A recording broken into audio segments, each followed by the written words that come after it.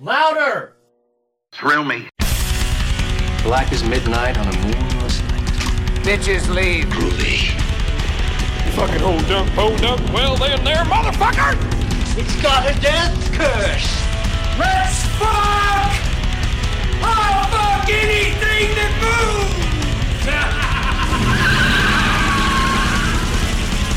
Let's show this prehistoric bitch how we do things downtown. Bon appetit, bitch! Oh, damn enchiladas! These guys are 11. Recording live from the Black Lodge, it's me, the free will burning, head turning, ass kicking, but cheese mo dripping, master podcast and mouthpiece of the Southeast, uncontested superstar of the airwaves, and your reigning and defending podcast champion of the world, Brandon A. Lane, bringing you another edition of the Rants from the Black Lodge podcast. Now, during the month of May, it's customary to spotlight dear old mom with her very own holiday. Well, tonight, we're going to do just that, and we're going to celebrate Mother's Day with an in-depth retrospective of a slasher sequel that probably would have been better suited as aborted. That being 1989's Nightmare on Elm Street 5, The Dream Child. Now, don't worry, this episode is not all doom and gloom, because we were lucky enough to have a couple of special guests stop by the Black Lodge. So later on, we'll be hearing from the star of The Dream Child, the lovely and incredibly talented Lisa Wlicox, about the evolution of her character Alice from Part 4 to Part 5. Then we're going to be hearing from our good old buddy Mick Strawn about his work on the teaser trailer and why he left the production shortly after its completion. Lots of great stuff coming up, but first, here's some messages from our sponsors. Hey wrestling fans, this is Eddie Shepard, one half of the guys over at Wrestling Recommendations, telling you to check out our podcast. Each week, myself and my best friend Travis Lassiter dive in with a deep retrospective and watch along to some of our favorite matches. We have curated a list of over 200 plus matches spanning over 40 plus years. We take all those matches, we throw them into a randomizer, and the very next week, that's the match we cover. Check us out at Wrestling Recom on Twitter, RECOMM, and Wrestling Recommendations on Facebook. And you can find us wherever podcasts are available. And let us bring our wrestling recommendations to you. Do you love metal? Are you a nerd? Well, have I got the podcast for you. It's the Metal Thrashing Nerd Podcast, hosted by me, Metal Thrashing Mike. And every episode, I'll be bringing you bands from the world of underground heavy metal, just waiting for you to hear them. So go check us out on all major streaming services. That's the Metal Thrashing Nerd Podcast. Come on down to Masked by Lance, premium Friday the 13th custom-made hockey mask down there in Tennessee by Lance McKinney. Find him on Facebook and Instagram over at Masked by Lance. Go order one now, boy. Yee-hoo!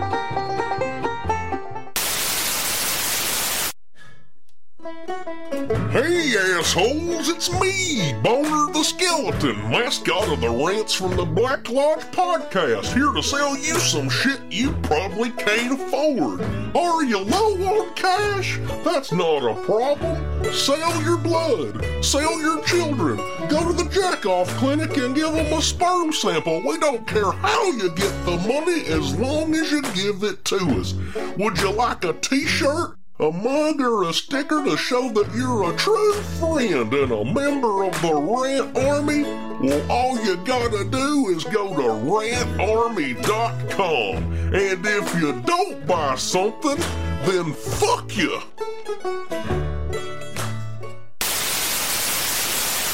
Dive into the new action-packed thriller, Mr. Black. This is a story about a mafia hitman, Mr. Black, whose latest target is nothing like he's had to deal with before. Mr. Valentino is a man that's into the dark arts, who calls on the Grim Reaper to kill Black. However, the spell fails to be fully successful, as he is still murdered. Now, Death himself is pursuing Mr. Black relentlessly. Now who can Black turn to for help?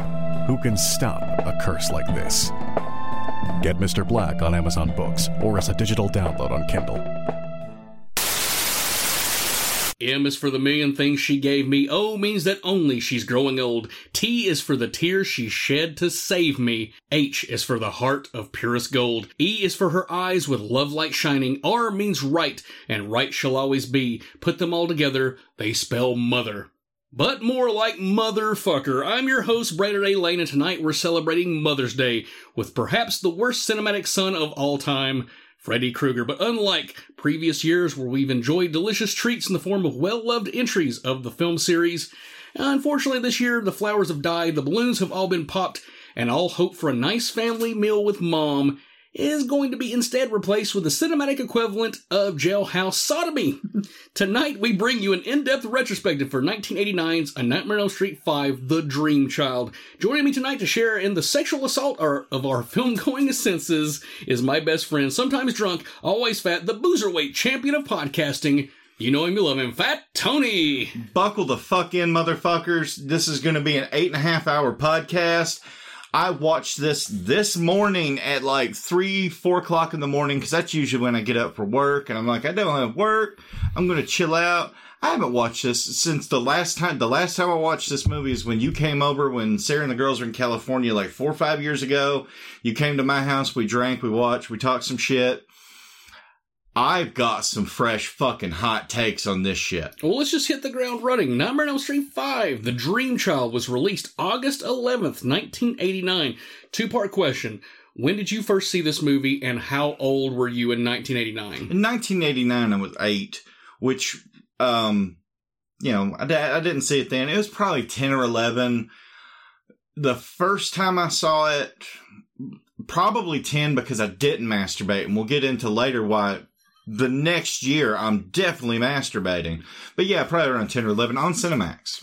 In 89, I would have been around 5, and I gotta tell you, like, 89, that was like the first year of, like, film going for me, like, in the theater, like, big time, like, seeing every major movie. A lot of good shit in 89. Yeah, we'll talk about that a little later on. But the first time I saw this movie, it would have had to have been probably 91 or 92. Definitely after the fact of it being released on VHS. It was one of those movies, like, my grandmother would let me rent, but my parents wouldn't know that I had seen it, kind of thing. Good old racist, evil grandma. Exactly. She was good for some things. Yeah. Nightmare 5 being released in August, rather than, like, the prime of the Halloween season is kind of strange. Do you think the decision to release it in summer was based off of how well that Part 4 did at the box office? Look, Bob Shaye's a lot of things, but the man knew how to get money. The last one was their biggest hit. You have a narrower window in, like, the Halloween releases and all that shit. So, yeah, no, it was a smart move to get more money, because the summer blockbuster season, and especially if he had it on the tail end, because there were some fucking blockbusters that year. After those, let's sop up the sloppy seconds, riding into spooky season, because August, September, October, it's only separated from October by a month. It's actually, now that I think about it, a really canny business decision. So overall, just let's talk about film in general. Do you think when in the year, specifically a horror film would be released, can negatively or positively affect its box office return? For modern times, you have January, which is low expectation month, which used to be the dumping ground for bullshit. Yeah, but there's January. been a lot of good shit. January, February. Horror-wise in January and February, and spooky season. Back in the day, you really only had spooky season if it was an actually good scary movie. If it was like this, just wanting to get as wide an audience as possible. I understand why they did the tail end. But yes, when you release a movie, definitely has a lot. Okay, well, specific to Nightmare 5, do you think that releasing it in the summer helped or hurt its box office? I think it helped, because this was back in the day when it took like a movie like a year to get on VHS. So this probably hit theaters like probably 2 or 3 months after Nightmare 4 hit video rental stores and got people thinking about it again. And so it's honestly probably the prime. They probably actually planned this very specifically to hit right after 4 hit VHS. Well, let's talk about the budget. It was produced on an estimated $6 million. Now, in 1989 money, that's a pretty hefty sum for a low-budget horror movie. Robert Shaye knows when to spend money, as he did with, Lord of the Rings. He's like, well, there are 3 books, let's, make 3 movies. these are big, like, these are Fangoria movies. They put the money, as much as I really hate what this movie is, and because it could have been so much better, every dime is on screen. Let's be honest. But, but by also having that high a budget, they got all these effects articles in Fangoria, which is free publicity. And everybody's like, oh shit, we need to see that because they're doing this and that. So, I mean, it's money well spent. Well, its opening weekend, it made $8,115,176. So it made back its budget plus, a couple $1 million. You take into advertising budget. So it's probably broke even by its first weekend. Worldwide gross, $22,168,359. Now, in 2023 money, like everything that's worth its weight in salt generally will kind of get close to or break that $100 million movie barrier. But everything is so much more global now as well. When you say international box office, this probably played in France, England, and Germany. 3 other small countries, smaller than fucking Texas. Oh, 99% of the money is always going to come domestically. Yeah. But, it'll show in a couple other places. And you got to think, like, especially with England, I mean, like, the Texas Chainsaw Massacre was banned in there until, like, the 2000s. Bunch of tea-drinking bitches. Exactly. Buck Tooth, fuck your queen. She's dead. With a dead lizard person. We're actually charting in Great Britain right now, so we probably shouldn't speak ill of their queen. Jesus Christ, what the fuck was that? We just had a fire truck or ambulance go by because of our hot takes on England. Wow, it's drive time in the morning with Mikey and Hot Fart. That voice I just stuck. Oh, man. Okay. What do you think the IMDb rating of Nightmare on Elm Street 5 is? If it's above, 38, it's too high. Out of 10. Oh, out of 10, if it's above 3, it's too high. 5.0. Fuck you. It's not a middle of the road. Lots of people say, oh, if it's boring, I'd hate it more. No, this movie's not boring, and I hate it more. No, this movie does not deserve to get right in the middle. Well, Rotten Tomatoes has it at a rotten 30% on on the tomato meter critic score. What do you think the audience score is at? It's probably something stupid like 40% because they're always higher. And 31. Good job, but it's still 31% of the people that like this. Go fuck yourself. So it's like there was percentage wise, that's right where it needs to be. 1% more audience enjoyed it than the critics, which is usually fuck Scott. Yeah, I will lay a testament to Scott. Scott does not like this movie, so he's right. Like a broken clock, he's right twice a day. Well, he sent me a picture of him listening to Touch of Evil on satellite radio or something the other day, so fuck him. All right, Metacritic, which we often hail as being the worst aggregate for, as far away from what we feel about a movie. Speaking of broken clocks, they can be right here if they shit on this and go 30-40% or something, reasonable. They can be right. Well, they're wrong at 54%. Of course, they saw a chance to be wrong and took it. Hey, there's a problem-shaped hole, a wrong-shaped hole. Let's fit right into that. All right. Well, the one that we trust generally the most, Google users. They're going to go too high. I'm scared. What do you think? Probably something stupid like 79%. It's exactly 79%. Jeez. Okay, I love you. Google users. I am you. I want to love things. I'm not Brandon. Brandon is a hater. I am a hater. He naturally, you have to, if Brandon tells me a movie's good, and especially he told me about the Slumber Party Massacre remake that's now on Shudder? It's on or Screenbox. Shudder, Screenbox, one or the other. It's one of those. He's like, this movie's way better than it has any right to be. I'm like, I knew it's going to be a good movie because Brandon naturally hates. Oh no, I am a hater. I'm the hater from the Dave Chappelle skit where where they have a picture of Rosie O'Donnell and they say she looks like a person that wears underwear with dick holes in them. I am that person. He is that. It took my 40th birthday and an amount of alcohol that probably came close to killing him to get him to watch the great 2013 Evil Dead. It's still not. It's a vague, blurry memory in his mind that he's seen it. I don't remember it, but it's still not as drunk as we got watching Human Centipede. No, nothing is I had you go back in the archives or the feed. that's a walking blackout because I'm driving home. Like, oh man, we didn't do this. That should have been great. And I listened to it, and we totally had done that. You can also find that on our YouTube channel. Oh yeah, the actual movie. For whatever reason, they have not copyrighted. Nobody. Tom Six is not defending that. He wants people. You know, it's funny because when we promoted it, he actually retweeted it. Yes, and so he really doesn't give a fuck. So thank you, Tom We've Six. been officially endorsed by Tom Six.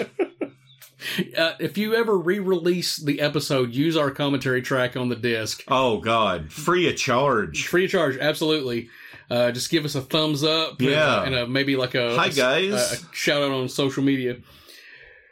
The one that, of the aggregates that we hold most dear to our hearts is the Rant Army Review, where we give our listening audience a chance to voice off of what they feel about a movie in our Facebook group. You have two options. Nightmare on Elm Street Part 5, good. Nightmare on Elm Street Part 5, bad. What do you think our users... I think they're going to skew high because, you know, you have people that know us. Oh, they're doing 5. They must love 5 who don't know us enough to know. No, fuck 5. So I'm going to say like 80-ish. 68%. Good job. Good job, fellas. And the people, 68. I don't mind y'all. I don't mind Google you 79%. I've watched this movie more than 30 times. I don't hate it. There are things I love. And then there's times where like, I'm going to sit down and watch all of the canon original New Line movies. And I have to watch part 5 because my brain's broken and I can't just skip it. So, I mean, no, good job. To something that is more negative, in Stank Dick Eddie's Titty Tally, we only have one set of bare breasts in the movie, and unfortunately, it is from a body double. We don't get to see Alice naked. All right, I was telling Brandon when I was up early this morning watching this, I took like copious notes on my little notes app on my phone. The second note I took was body double equals sad. I jacked off to this a lot as a kid because Lisa Wlicox did it for me, and this is when I learned that sexuality is a spectrum because the opening credit fuck scene is just mounds of flesh. There are a few times you can distinguish what body you're looking at, but mostly it's just like it's humping people. Jag off. And usually the jack part would take place between her entering the shower, getting trapped naked in like the watered down split pea soup, and which is coming sexy. It's so sexy. It's a fetish I've never been able to live because my wife's not adventurous enough. But like I should have realized that ass is not Lisa Wlicox. Like their skin tone is like 2 tones darker. Anyway, moving on from a childhood tragedy. You know, for every positive you can say about movie magic, this is not one of them. The first time that I ever realized that when you saw a pair of tits that was not correlated with the movie was All the Right Moves, the Tom Cruise movie, because I thought Leah Thompson was naked in that movie, and I have a fucking thing for Leah Thompson. No, body double. Yep. So you betrayed my boner, Leah Thompson, and you betrayed my boner, Lisa Wlicox. How dare you? She helps her boner later on. We'll get to that. Oh, well, I mean, I could jack off to Lisa Wlicox today fully clothed. She is a very attractive woman. Drive to her house and do that. So on Fat Tony's hit list, what do we got? We got 3. And I'm sorry, I'm going to interrupt Brandon here. Nightmare on Elm Street, not a body count. It's quality, not quantity. 3's too low. You got to have 4's my minimum.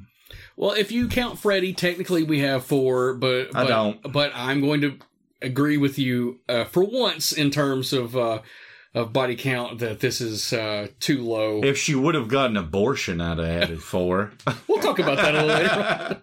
All right, 1989 was the year of the blockbuster. You had Tim Burton's Batman, Ghostbusters 2, Indiana Jones and the Last Crusade, amongst many others just battling out for mainstream supremacy. But even though horror has started to wane at the box office, there were still several spooky movies of note that were released that year. So let's travel back to the end of the 80s and check out our stiff competition for 1989. So, Fat Tony, if you'd be so kind. Quick fun fact while he's handing me this list. Do you know the last major theatrical movie of the 80s? Tango and Cash. Oh, goddamn right. Tango and Cash was the last movie. Okay, here we go. Stiff competition. I'm kind of excited. Nightmare on Elm Street 5, 976 Evil, 976 Evil, directed by Robert Englund. After Midnight. I remember the case for this. I don't remember the movie. It's kind of a anthology film with a story that kind of wraps around. So I'm probably not missing anything. Amityville 4, The Evil Escapes. TV movie. Patty Duke, it sucks. Beware, Children at Play. It's about, like, priests stalking playgrounds. No, I'm just playing. Chopper Chicks in Zombie Town was a movie I found way after the fact, and I always love it. One of Billy Bob Thornton's first movies. Yep. Chud 2, Bud the Chud. Again, I watched this as an adult. It's a bad, not good movie. I saw it originally as like a kid, maybe on USA Up All Night. Possibly, but Robert Englund is in that movie. Yes, he is. And I loved it. Clown House. Directed by Victor Salva, a pedophile, so fuck him. Gross. Curse 2, The Bite. Doesn't that have Will Wheaton? It does. Okay, that's the only thing I remember. Shut up, Wesley. Shut up. Cutting Class with a boy Brad Pitt. And Jill Shellen. Yes. Elves. Again, I know I've seen seen Dan it. Haggerty. I remember the case more than the movie, but I have seen the movie. Dan Haggerty was, what character was he? Grizzly Adams? Grizzly Adams, yes. Yeah. The Fly 2, fuck you, Eric Schultz, not for any reason in particular. Daphne Zuniga is hot as fuck, and that movie is much better than you're giving it credit for. See, I haven't seen it in 25 years. You need to watch it, because it is... I got the box set from Screen Factory. It is... I think it's actually a decent movie. I'm not joking. If Brandon says it, then it must be true about a movie. But, he also says that about, like, those, like, Colombian cartel movies where they're cutting people's heads off, like those videos. Listen, I can only get erect from certain things, and... All right. Friday the 13th, Part 8, Jason Takes Manhattan, which I also snuck in and saw at the Capri. I also saw it in the theater. My grandmother took me to it. Bless you, racist granny. It was one of the few times in a movie theater where I'm like, wow, this movie is not scary. It's not at all. I think I've asked you this before. She's still alive? She is. I haven't talked to her. Keeps you young at heart. I haven't spoken to her in probably since like 2006, but she's got to be like getting close to 100. Nor should you speak to her, but childhood memories. Hate Skeeting her alive. Halloween 5, The Revenge of Michael Myers, a movie I will say as bad as this movie, but had all the same potentials to be a possibly decent movie that this movie had. The Horror Show, a.k.a. House 3. A.k.a. Shocker, because they're the same movie. Well, reading this, I realize now I've seen House 3. I never saw it. I saw The Horror Show, and then I remember at one of the video stores near the East End Ingles, Showbiz Video. Oh, dude, I love that video store. They had House 4, and I'm like, where the fuck is House 3? House 4. And now I realize it's... House 4 brings back William Catt. Yes. It's also a terrible movie. It's a terrible, horrible movie, but I rented it day one. I have them all on Blu-ray. They're terrible. Yeah, they're terrible. The first two are good. The second one's good if you saw it as a kid. If you saw it seen it as an adult, it is not good. How dare you? I love that movie. I saw it as a very... if you have kids, start them out on that movie as a horror movie. I love House 2. Anyway, I'm losing the thread here. Madman. Great movie. I'm sorry. Wrote by David Chaskin, who also did Nightmare on Elm Street Part 2 and scarred the life of the Jesse actor forevermore. Parents, whatever you say about Randy Quaid now with the Hollywood killers, crazy running around shit. This movie fucked me up as a kid, and it also had this great, like, video store advertising thing that was like a cardboard cutout and it lit up when you open the fridge. That's what I mainly remember this movie. That was released by Vestron. Yeah, I actually don't own that on Blu-ray. I need to God, get out. I know, you're kicked off your own podcast. Pet Cemetery. Classic. I think it was Matt Underwood that had on his voicemail for years the scream of the dad after his kid gets killed. Oh my God. If you called up to voicemail, that's what you heard. Nobody's going to get that reference without Nobody will, but we knew somebody that had the screams of a father watching his son get hit by a semi as their voicemail message. Phantom of the Mall, Eric's Revenge, a movie I'm glad like Joe Bob kind of brought back. I'd seen it and I thought I was crazy because I'd never seen it again. It has no right to be as good as it is. Exactly. Psycho Cop. I mean, you gotta love fucking Psycho. Bruce Campbell. It's no Maniac Cop. Oh man, You're that's wrong. what I'm thinking. No. We drink a lot before these, and this is like our 8th take, so I'm pretty drunk. Psycho Cop sucked. Now, here's a movie that doesn't suck. Shocker, a.k.a. The Better House 3. Exactly. It's like Wes Craven's weird in-between movies where, like... It's the best Nightmare on Elm Street movie that's not a Nightmare on Elm Street movie. Yeah. Fuck you, Skinner. Silent Night, Deadly Night 3. Better watch out. Yeah, with Bill Moseley. You better watch out for his weird brain jelly head thing. Sleepaway Camp 3, Teenage Wasteland. That's, I know we're taking a long time on this, but it's a movie that's like, hey, let's fuck it. Let's go right from the beginning and just start randomly killing. You know what's great about that movie? Because it was filmed at the exact same time as part 2, they reused props, and then, like, Angela... like beats people with a stick in part 2, and she uses the same stick in part 3. Stay green, people. Greta Thunberg agrees. Hashtag continuity. Hashtag woke. Sure. Next movie is called Society. Yeah, with our buddy Brian Brimmer, who's also on here on the next entry. But I just have to say, my boy Brandon was kind enough to buy me a bumper sticker I've yet to put on my car, but I'd rather be shunting. Yeah, we got that from Central Cinema, our local cinema down the road, and they had that, and I'm like, oh God, I have to buy this. The next movie, also Brian Brimmer, Spontaneous Combustion. Directed by the great and late Tobe Hooper. Stepfather 2, all right. Decent movie. It still has the original actor. The third one, he gets plastic surgery. Sundown, The Vampire in Retreat. Things. And this is one of my favorite. The Toxic Avenger Part 2. The Toxic Avenger Part 3. 89 was a good year for... And the last one, Warlock. Great underrated movie. Yeah, we actually don't know what's going on with Warlock actor Julian Sands. He's been missing for quite some time, presumed dead from hiking during a winter storm. And he drank the fat of an unbaptized child, and he's flied off into Valhalla. Okay, that's canon. That's canon. We don't have glasses to clink, but clink. We hope that something positive will come out of that, but more than likely. And if not, don't go hiking, people. Stay home, watch movies, listen to podcasts. Don't ever go out of your house unless it's for booze or food. Yeah, I mean they got DoorDash for that. Oh yeah, that's true. Never mind. So out of like these films, where do you think A Nightmare on Elm Street 5 top ranks? 3 or 4? Like it has to be somewhere in there because there was a bunch of movies we love. And only a few that I could think like would hang with, Halloween 5, Friday 8, Well, let's check it out. Number 5, Halloween 5, The Revenge of Michael Myers, $11,642,254. Number 4, Friday the 13th Part 8, Jason Takes Manhattan, $14,343,976. Coming in at number 3, A Nightmare on Elm Street Part 5, The Dream Child with $22,168,359. Number 2, The Fly 2, $38,903,179. And I'm sticking to my point. You really need to watch it. I will go. I have it actually on. I bought like a double thing like at Walmart. I have Fly 1 and 2 on DVD. I will watch it tonight. Watch it unencumbered by technology. I'll hit my wife, I'll smack my children, I'll charge my phone, and I'll watch it. But pop some buttery popcorn and, I did specifically yesterday, or day before yesterday, buy a box of like movie theater popcorn and some like little seasonings. But I'll do that.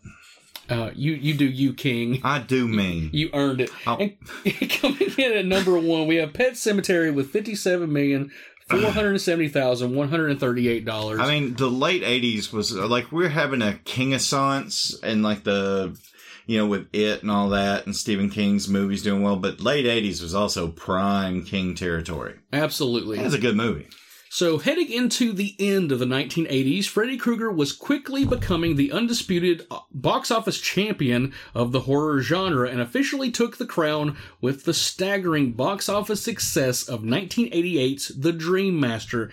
So, 1989's The Dream Child would attempt to capitalize on the previous film's momentum, all the while injecting the series with some new life, literally, with Freddy becoming a father. Little did we know that this was the only film Well, that maybe it should have been better served as being aborted in terms of the Nightmare on Elm Street series. Hashtag her body, her choice. So let's take a trip back to the late 80s and figure out how New Line got into this mess.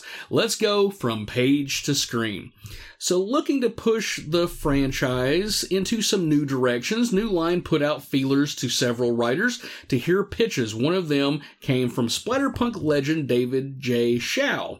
He had this to say about his original treatment for Part 5. Mike DeLuca, then a development guy at New Line, called me in to ask if I'd be interested in writing. I went in and I wrote. I gave them a treatment called Freddy Rules.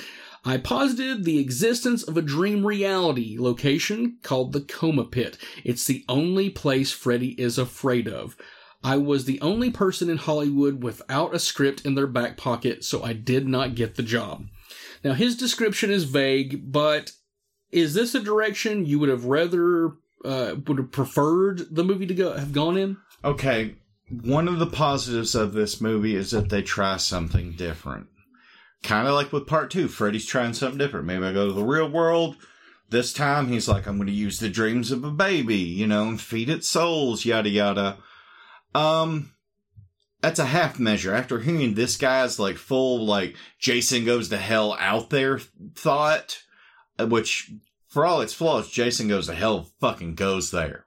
It went there, girlfriend. This one also, would have benefited more. Again, this is the 5th one. It's like when I saw Scream 6, Ghostface Takes Manhattan. At least they fucking went there. It's not a great movie, but it's fun as hell. This one could have been had they either had a completely different idea out there or gone harder with this. Well, David didn't get the writing job initially, but he will come back into play in just a bit. The road to what would become the Dream Child, depending on who you ask, would start with executive producer Sarah Risher. She had this to say about the genesis of Part 5. The story of Nightmare 5 was controversial with some people. I really think I came up with the story because I was a new mother, and I was consumed by my child who very possibly could have been the devil. He had omen-type qualities. I remember stressing that during the whole creation of the script. However, if you ask screenwriter Leslie Boham, the idea for Freddy to have a child came from him. He had this to say.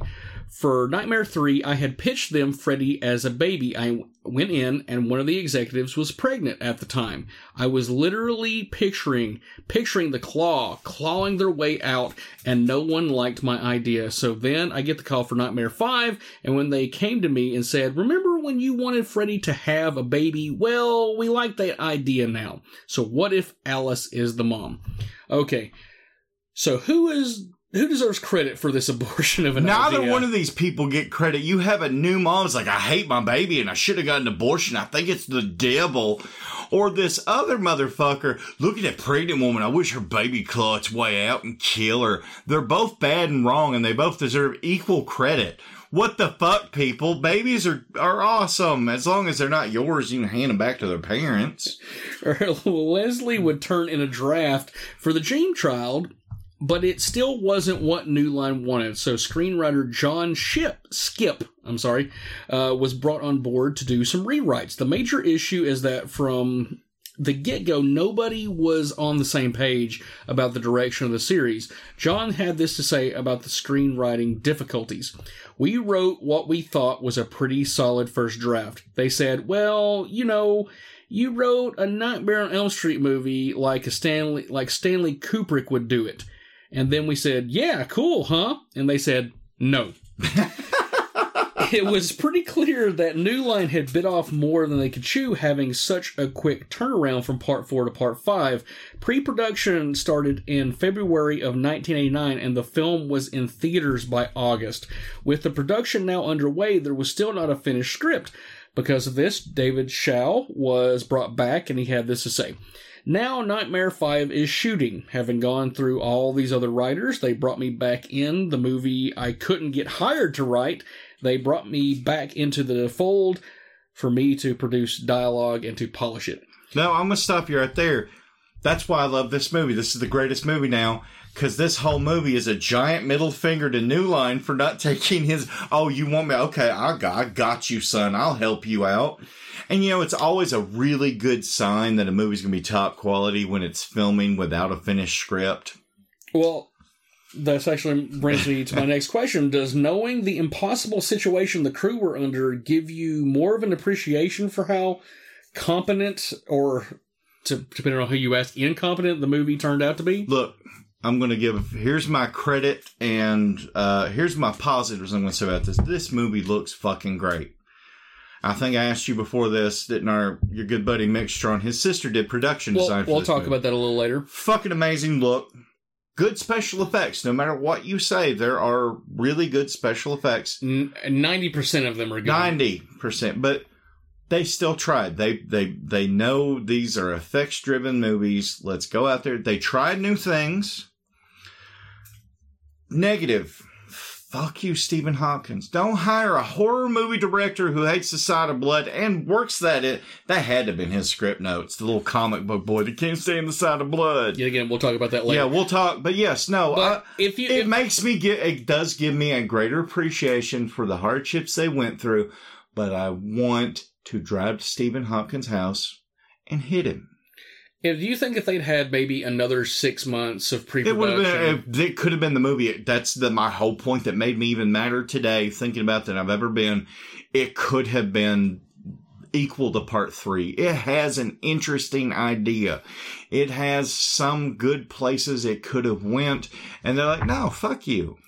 Well, for better or for worse, The Dream Child would be released in theaters to mostly negative reviews. But let's figure out why. Fat Tony, if you'd be so kind to read the synopsis for Nightmare on Elm Street 5, The Dream Child. I'll read the synopsis before he hands it to me. Abortion should be legal. The end. No, I'm just playing.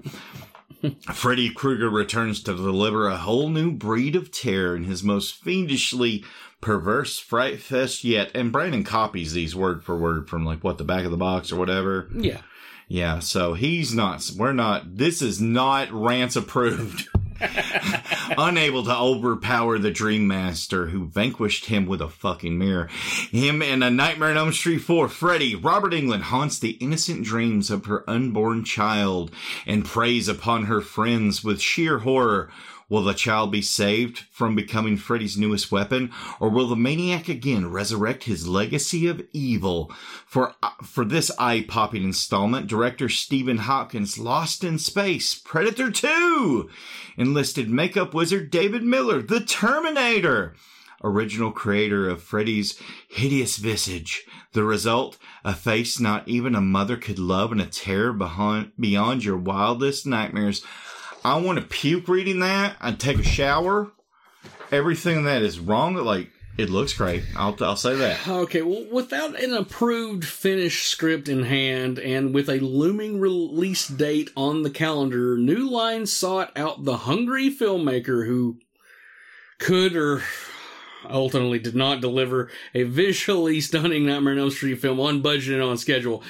This film is directed by Stephen Hopkins, who also directed Predator 2, Judgment Night, 3 episodes of Tales from the Crypt, including a personal favorite of mine, being The Abracadaver, where Beau Bridges plays a fucked up medical assistant, The Ghost in the Darkness, which was a huge fucking flop, but it's a much better movie than it probably deserves, that it gets credit for. Lost in Space, which is a fucking awful movie. A horrible movie. The Life and Death of Peter Sellers, which landed him an Emmy for Outstanding Director of a Miniseries, or in a movie or dramatic special, as well as tons of TV, including 24, Shameless, In Plain Sight, Traffic, and Californication. So he's done tons of things that I like, but of the things I like the most, he may have done the worst version of. And to be fair, this sounds like it was very early in his career.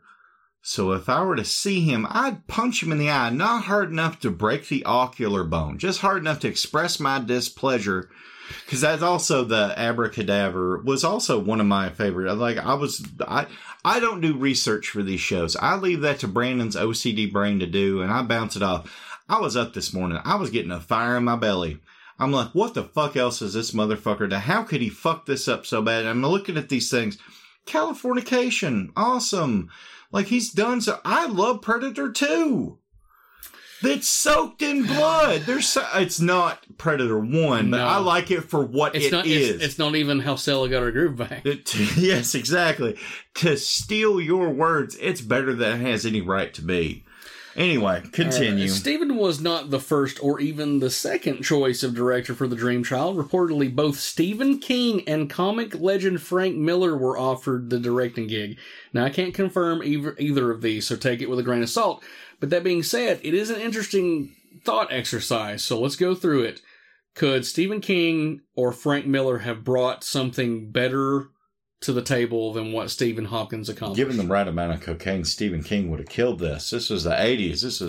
This was King time, baby. I just had a conversation about Maximum Overdrive yesterday. Frank Miller, yeah, definitely, easily. Stephen King, no. Like, Stephen King is good with his shit. He'd have been so off the rails and trying for so avant-garde. So you're telling me that this movie wouldn't have benefited from Emilio Estevez and a giant Green Goblin truck? I'm saying Stephen King would have fucked up the production, so he could not have brought it to the finish line. He couldn't. He could maybe start it. The only reason he brought Maximum Overdrive to the finish line was his wealth, cocaine, and it was his property. Yes. Cocaine. Frank Miller definitely. Boom, boom, boom, boom, boom, boom. He wouldn't let that fall out of a window. Sorry, people. Okay. Cocaine is better than kids anyway. Let's be real. Cocaine's a hell of a drug, according to Rick James, bitch. With neither King or Miller coming on board, it left a golden opportunity for Hopkins to set up, up in the directing chair. Stephen got on the New Line's radar because of an Australian film he had directed called Dangerous Game, where a computer expert disables a department store security system so he can rob it. But once he's inside, he's stalked by a killer. Have you ever seen Dangerous Game? Okay, well, I wouldn't say it's necessarily great, but it does have a strong visual style, so I can see where... The man has a strong visual style. I can see that. I can see where, he would be a director that they would want to kind of get before he became an A-list. You know what I mean? I have a note also about him. I think he might have made an interesting Night of the Demon sequel with his style, aesthetic, camera shots. Not Freddy, not a slasher, even a supernatural slasher. Give him a little more leeway into the crazy supernatural. I'll give him credit for that. Okay, well, let's there you have it. The Fat Tony seal of approval for a Night of the Demons Part 4. Amelia Kincaid still alive. Linnea Quigley, we need you to put your ass in those pink panties again and stick a I don't know where we're going with this, but I'm super hard. All right. Stephen had this to say about getting hired to direct Nightmare on Elm Street Part 5.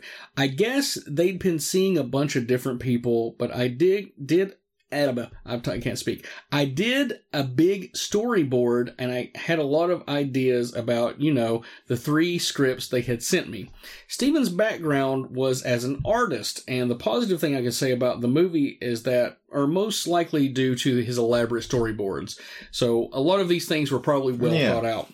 For better or for worse, because the script was never completed, Stephen most likely deserves probably a screenwriting credit for better or for worse, because the film, he just kind of made shit up as he went along. I'm going to be fair. There are certain elements you can see he probably just did to throw shit up, the first note in my notes is the nun scene where she, wears the habit, looks down at Amanda Kruger, and she's down there in the pit. That's actually a pretty effective scene, and that sounds like something that there's a script idea for, but it's not official. Let's shoot this, and he probably figured out how to shoot it well. I'm going to give him credit. Well, he had this to say. The script wasn't really a complete script in the end. I think Mike DeLuca and I sort of just got all the different pages and put them into shape. We could just put together sequences and solve problems with storyboard ideas when we couldn't figure out what we wanted to do.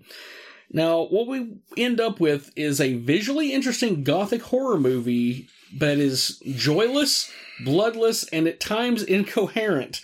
It's a Freddy film that thinks it's serious, but somehow is goofier than anything that came before it or since. So we get I don't know, good aspects, but there's just moments that are like, they're just bad. This is why I hate this the most. It, like, part 4, honestly, if you ask me my least favorite story-wise and everything, with the exception of the Roach Motel kill, 4's generic as fuck to come off of part 3 from. Fuck you, Rennie Harlan, but thank you, Rennie Harlan. I mean, you coming off one of the greatest slasher movie sequels ever, number 2 to Friday 4. And then come up with something basically generic bland, but it did its job, and it did it well, to something with like, hey, let's really go out there. Let's think of a new fucking idea. Let's go do this. And then it's just a fucking garbage fire. So... no blood with a killer with knives on his fingers. That's all I'm going to say. Okay, well, how much blame for Nightmare 5 can we place on Steven's vision for a bloodless... all of it, because he specifically said he worked that in to the movie, the comic book. I know that's him because he's gone on record in other interviews and other people that he hates the sight of blood. Don't do a fucking... so that's why Night of the Demons, you don't necessarily have to see blood. You can have a demon eat somebody. Go do that. Direct a fucking Conjuring spinoff or something, you fucking idiot. Don't do a slasher movie where you slash into flesh. But at the same time, can you blame him for taking a directing job? No, I know he absolutely should have. He absolutely should have taken early in his career. I'm glad he got to jump on it. He's done some things I like. But then is it his fault, or is it the people who hired him, Bob Shea? So that's my point. Okay, then it's America's fault. It's all, if you go all the way back, it is capitalism and America's fault that this movie is bad. No, it's not. Okay, to be honestly, all joking aside, this is Anthony here, not Fat or Drunk Tony. He did an okay job for what he was. To bring it back to me, fuck him, man. This is a fucking like... I think it's the same problem that The Last Jedi has. Where like, no, fuck you. Last Jedi is the best of the new 3. No, I'm actually going to agree with you. Oh, okay.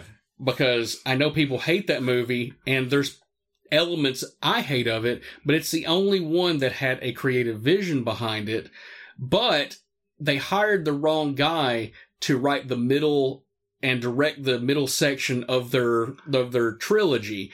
So where like this, or Stephen Hopkins has good ideas, they're not necessarily comparable and applicable for this That's particular true. series. It is absolutely true. But just to shit on Star Wars for a second, maybe they should have had their whole trilogy planned out before starting to film and shoot them. Well, they did, but then no, they didn't. They threw out his the script that was written, and it would have been fucking amazing. And I love seeing Luke drink green milk.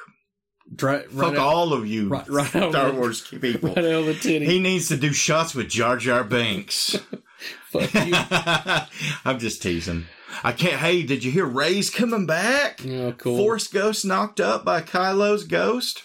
Okay, cool. I just want to tease. I don't give a fuck. Star Wars is dead to me.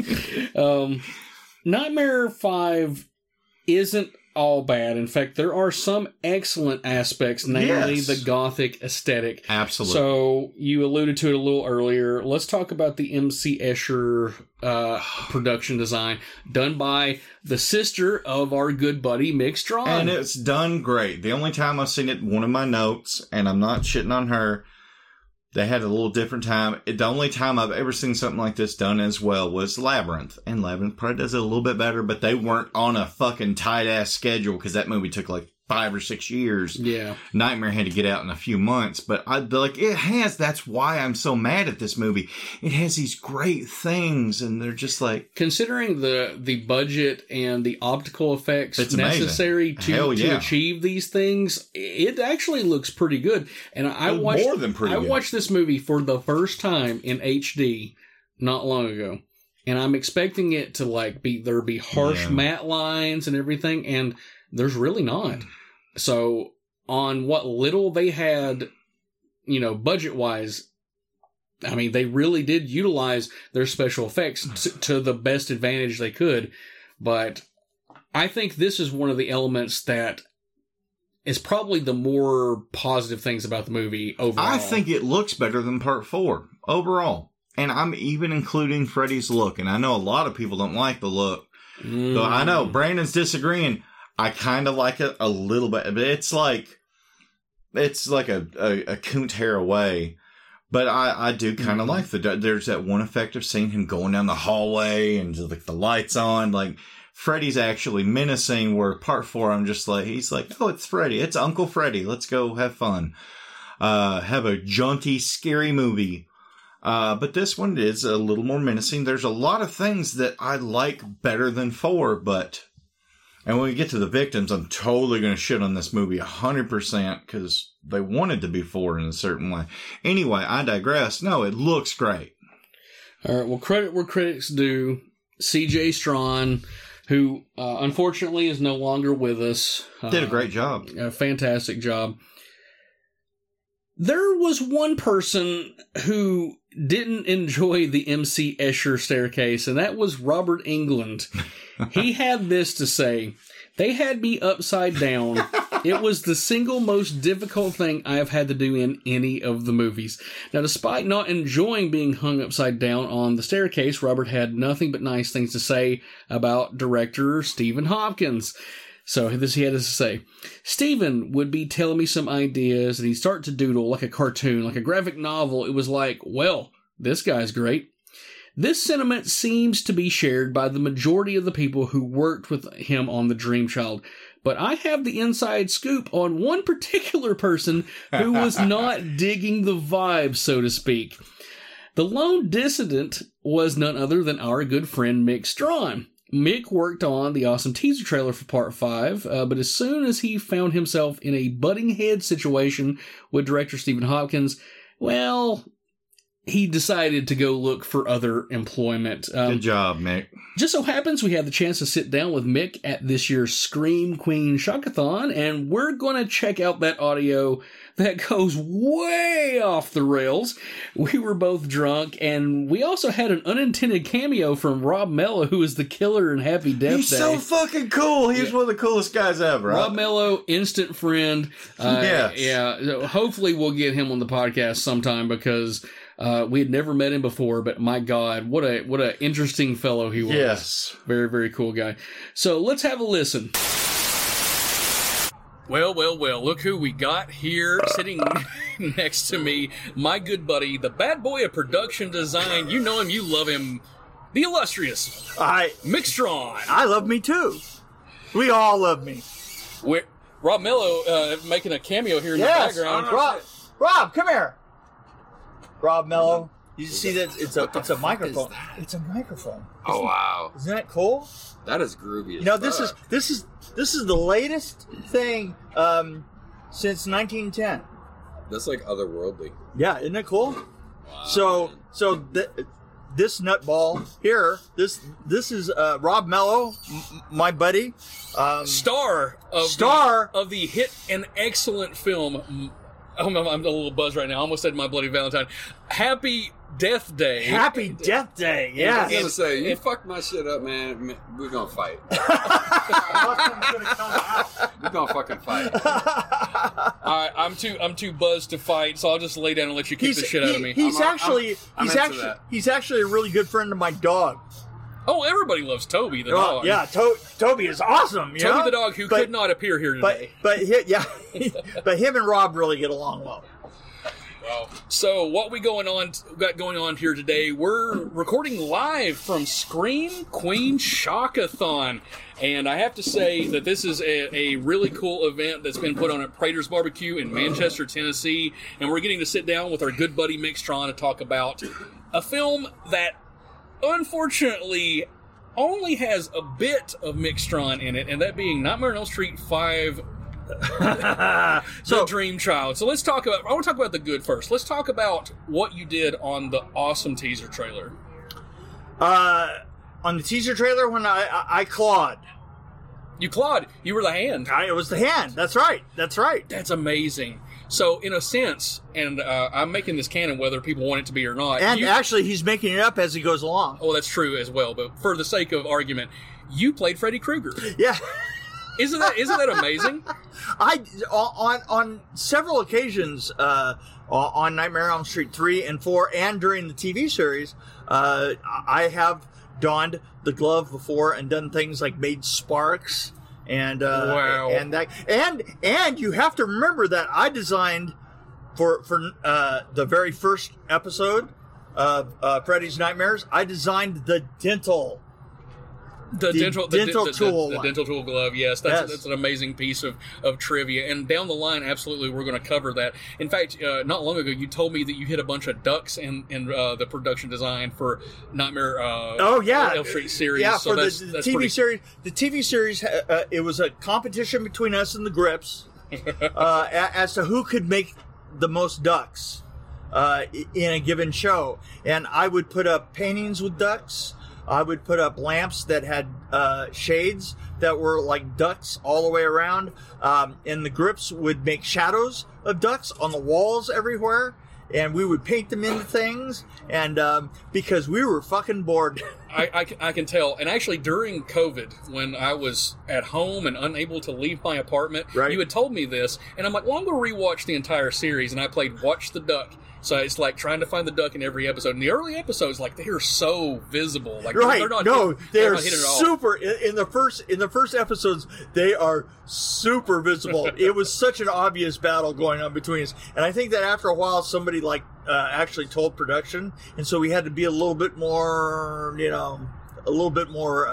stealth about it. So there were actually people telling you not to do stuff on that show? Not really, but I mean, they lay off the ducks. They'd lay off the ducks, yeah. This lame duck joke has got to get out of here. Yeah, it's a lame duck joke, right? Yeah. All right, well, let's talk a little bit more about Nightmare on Elm Street 5, a film that I think we can all agree severely lacks in certain aspects, and we had a conversation just a few minutes ago, and you really laid it out in ways that I hadn't thought about.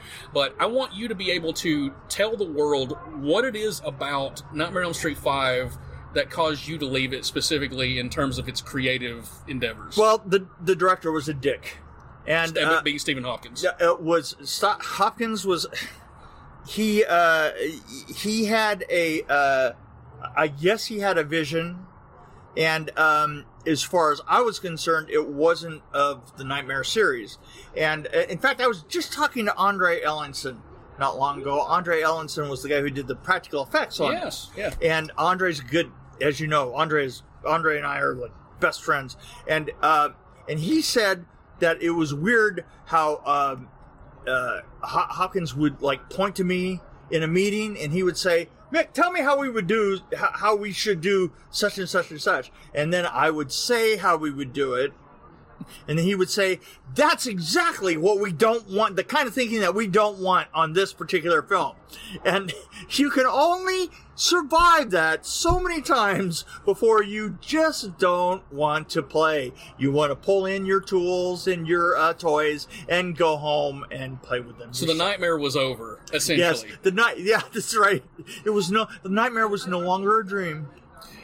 So your sister ends up kind of taking the reins on that film, and I'm not going to discredit the things that she did, because there are some positive things about the production design in that film. It has a darker feel. That's true. That's absolutely true, and for me, it's sort of interesting that like they made the point that they wanted to bring Part 5 back into that more visceral, dark kind of area. And yet, it's probably the most goofy of all the movies. And here's the problem. The problem is that Steve Hopkins was not socially. He thought that he was so socially aware that he wasn't aware at all. You know, it was like one of those things that he says, I'm going to be brand new and I'm going to do this new optical CGI, and I'm going to do it, we're going to fold everybody into pieces of paper, when Aha had done it like 3 months before we started. And I'm like pointing at Aha and going, hello? Now, for those of you who don't know, Aha as in like Take On Me, the music video, Aha. Right. And the problem is the guy's fast forward heavy metal thinking was shit. I mean, it was. We've both been drinking, so please bear with us. No, endure, goddammit, endure. So anyway, it was. He had all these like the Escher set. He comes up with the Escher set, and he does it like exactly like they had just done it in Labyrinth. So it's like, who did it better doesn't count so much if you don't do it first. That's true. And I mean, and I'm not discounting it because I do think that's. I am, by the way. Well, you have every right to. You were there. I was like 3 years old. Yeah. Well, not to make you feel too old. Wow, that's. I know, right? That got dark really quick, didn't it? It just really got dark. Well, let's bring it back to a more positive light. I would like to get your ideas. Like, was there anything that you had in your head of what you wanted to do in 5 that you were unable to do because you left the project? You know what?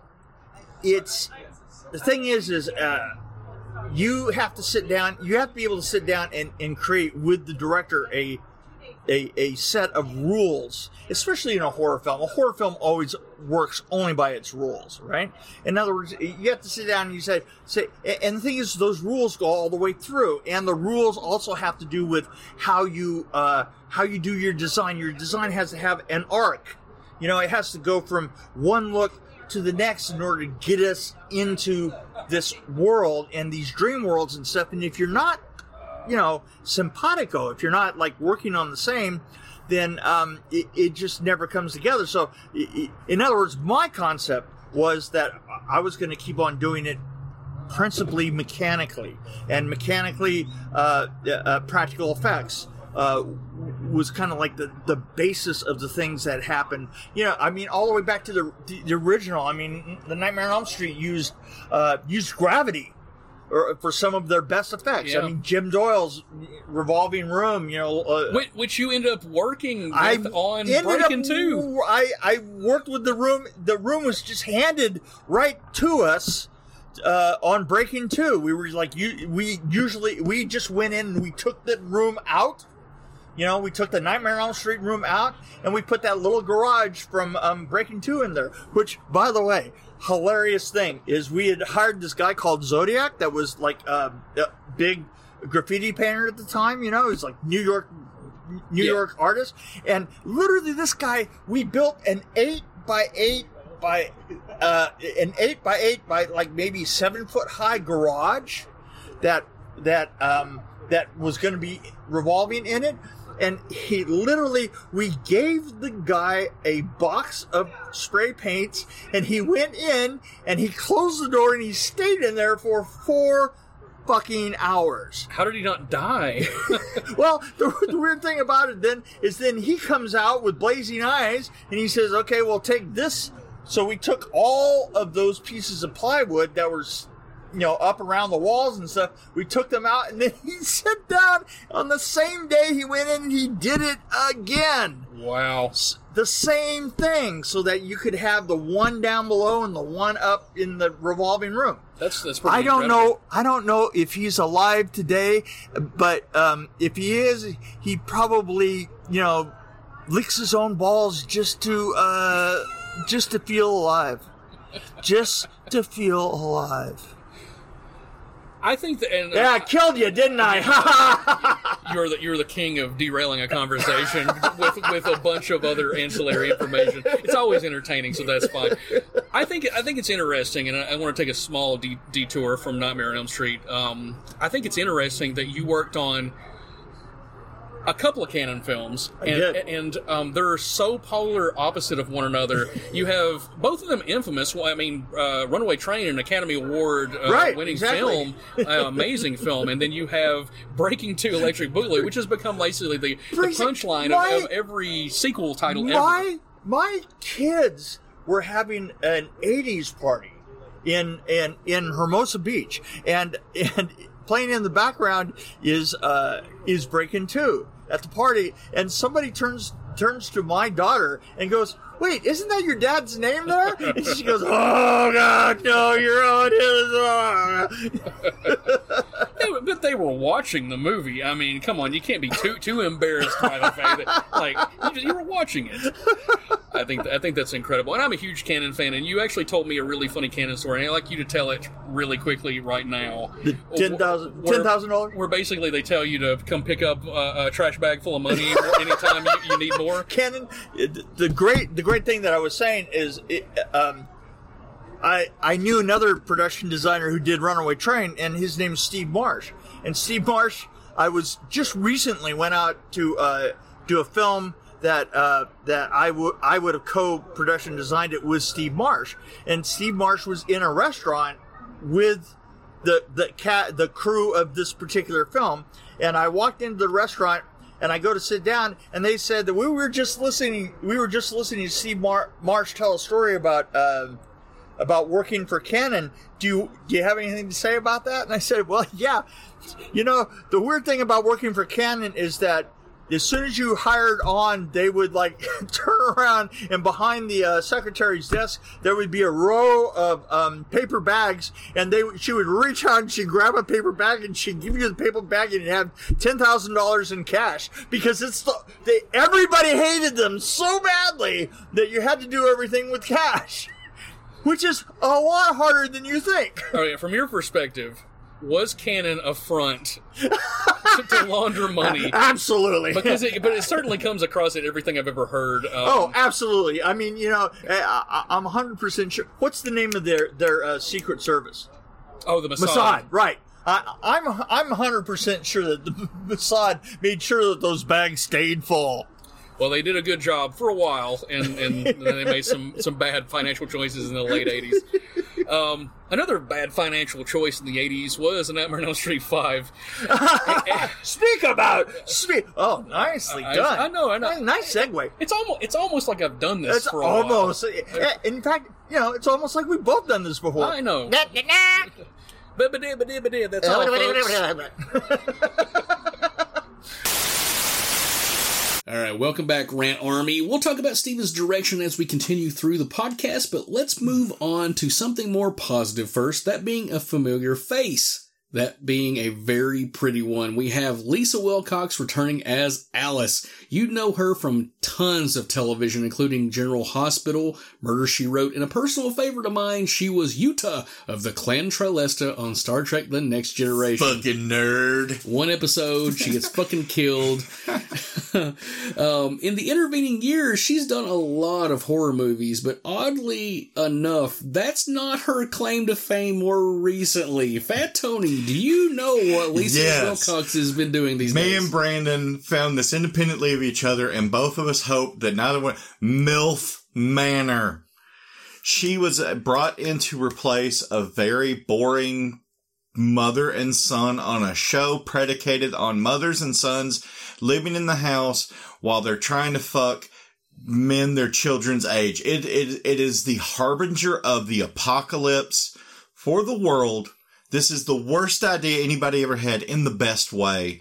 And they're like, okay, this one mom and son, the son was not hot like the other young, and the mom wasn't a slut. So they're like, who can we bring in? Lisa motherfucking Wlicox. And I don't care what her son's name is. It's Jacob in my heart. I thought you were going to say, and she's a total slut. I mean, she does say, like, I'm as sexual now as I was in a teenager, and I got so hard. I paid money last night on Amazon Prime to watch the episode where she's brought in, because I follow another podcast. That's how I learned about it. And they don't even talk about it much because they throw it out. They only watch the first 2 episodes, and one other person on the podcast is like, oh yeah, Lisa Wlicox, the Dream Master's brought in later. I'm like, what? So last night, while my wife's asleep beside me, I'm rubbing her hip, everything's all quiet and calm. I'm like, you know what? I'm going to waste some money, go to Amazon Prime and buy that episode. And it's amazing. So I have to tell you, when I found this out, I intentionally didn't tell you because I wanted to get the gotcha moment. I wanted it too. I was hoping he's going to be easy because he's done Lisa Wlicox research on for my first episode. And that would be prior to her MILF Manor fame. When I read about this and doing research, I was kind of let down because when I heard about it, I actually heard about this from Red Letter Media. They did a Nightmare on Elm Street two-part video about the series and, their, pros and cons and what they liked and what they didn't like. But they talked about how Lisa Wlicox was on the show MILF Manor.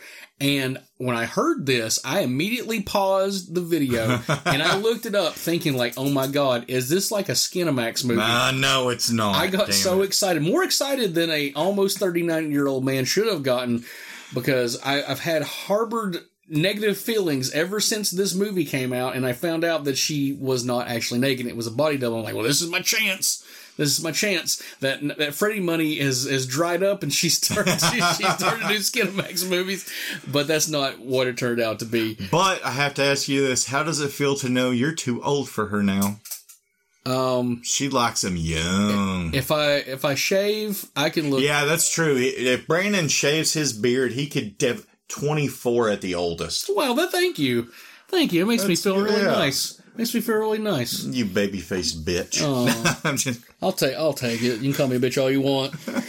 All right, our movie starts off with a steamy love scene that results in Alice becoming pregnant and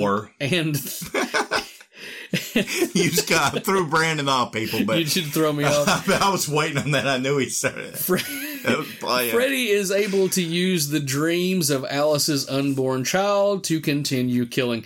So, my question is, did they write themselves into a corner with the ending of Part 4, or is using the dreams of a fetus a creative way to revive Freddy? I like this, but I don't approve of the stand that this movie take, that life begins at conception, because she gets knocked up. The next day they graduate and Dan dies. So they are definitely falling on the,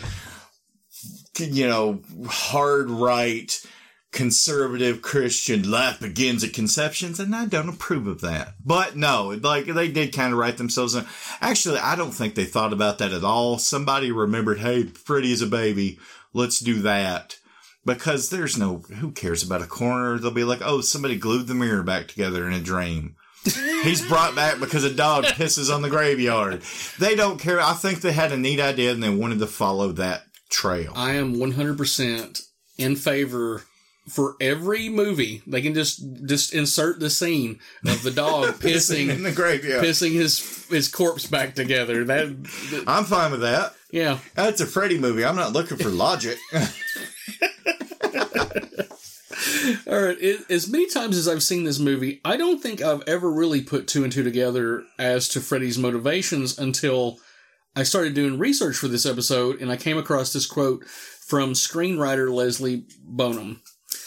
We had to make up a set of rules for what he was doing to get himself into the real world, which may be a little muddy in the movie, but it was essentially get all four of her friends' souls and then get into the baby.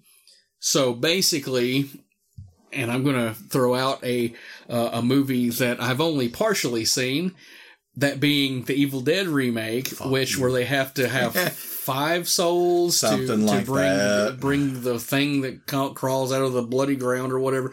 So I'd never put this 2 and 2 together. I thought the idea was that Freddy was going to be inside of her, and it was just using the dreams to kill people, and then literally the baby Jacob was going to be the new version of Freddy. And after watching it this most recent time, I don't know that I didn't still get that. When they say it's muddied in the movie, that is speaking very lightly. No, it's a whole fucking mess. I thought he was just, the first time, okay, not the first time, the 10th or 11th time I saw this at 13 or 14, I'm thinking, okay, maybe he's using the dreams to kill, feeding the souls to the baby to corrupt her child and just be like, fuck you, bitch. And, maybe, getting out in the real world, maybe possessing came across my mind a couple times, but it just seems like I think this was just kind of his way out. And then once Jacob was born, he could use his dreams to circumvent the Dream Master. It's a fucking muddy nightmare of a plot that has a couple cool visuals. If this had been made more evident as to the rules that he sort of laid out there, do you think audiences would have been more respondent and favorable to the Dream Child? No, it's a mess overall. No. They could have clarified it with a couple of lines. That's not going to solve the fucking shit show that some elements of this movie are. It was controversial in 1989, but in 2023, it's really politically charged. And there's only a seed of it in the Dream Child, and that topic is abortion. Would the Dream Child have been better suited on full-on exploring the abortion controversy? It's brought up, once, and she's like, no, it's me and Dan's baby. Yeah. I'd rather see you die. That's a selfish attitude, and I'm amazed she's not a Fox News pundit now. I would have liked a little more in-depth conversation than have this baby, and maybe she's like, well, maybe I need to do this. All I'm saying is this movie would not have worked in this day and age because Dan would have definitely slipped her some Plan B and some orange juice right after. Because he's going raw. He plays in the mud. He's going to get dirty. If you can walk in the mud, you can fuck in the blood. Wu-Tang. Yeah, Wu-Tang. He's obviously going to raw dog it because he's just a white cisgendered male in the 80s. Condoms are for the gays. But nowadays, he would have been like, here's Plan B along with that roofie, baby. You fucking... Oh, Brandon's crying. I'm loving it. Oh, man. It's evident that this debate is in the movie, but not in a meaningful way. Well, this is what also I'm saying, though. They also do inadvertently fall along the lines of life begins at conception because she gets fucked. She graduates. Dan dies, and you're a little bit pregnant. Unless, okay, I'm actually wrong. This is one of the few times in my life. They could have got knocked up, they would have had to have got knocked up prior to the slow motion, blue tinted flesh tangle that I used to jack off to as a child that starts the movie because she's further along, but it's still, they do fall basically along the lines of life begins at conception. Have you ever seen the series Masters of Horror? Yeah. The Showtime series. There's an episode that John Carpenter did in the second series called Pro-Life. Oh. No, Cigarette Burns is the first. Okay, no, I didn't see the second one. All right. For the record, I don't think this is a great episode, but it does tackle the idea of a girl getting an abortion because she's pregnant with a demon, and her father won't allow her to do it because he has an evangelical background, and it explores both sides of this a little more compellingly than anything that they do in this movie. Oh, yeah. So would something like this have been a better way to have handled the Dream Child, where maybe the father is no, I have notes on the father that are all positive, weirdly enough. He's in the background getting a full story arc between two movies, but he's much nicer in this movie than one of my notes is that dad gets a full story arc from the alcoholic, checked out dad from part one to the father who's had to make, concessions that his daughter is pregnant right out of high school and no dad wants that, but he's open for the possibility he misses his son. Good for you, drunk dad.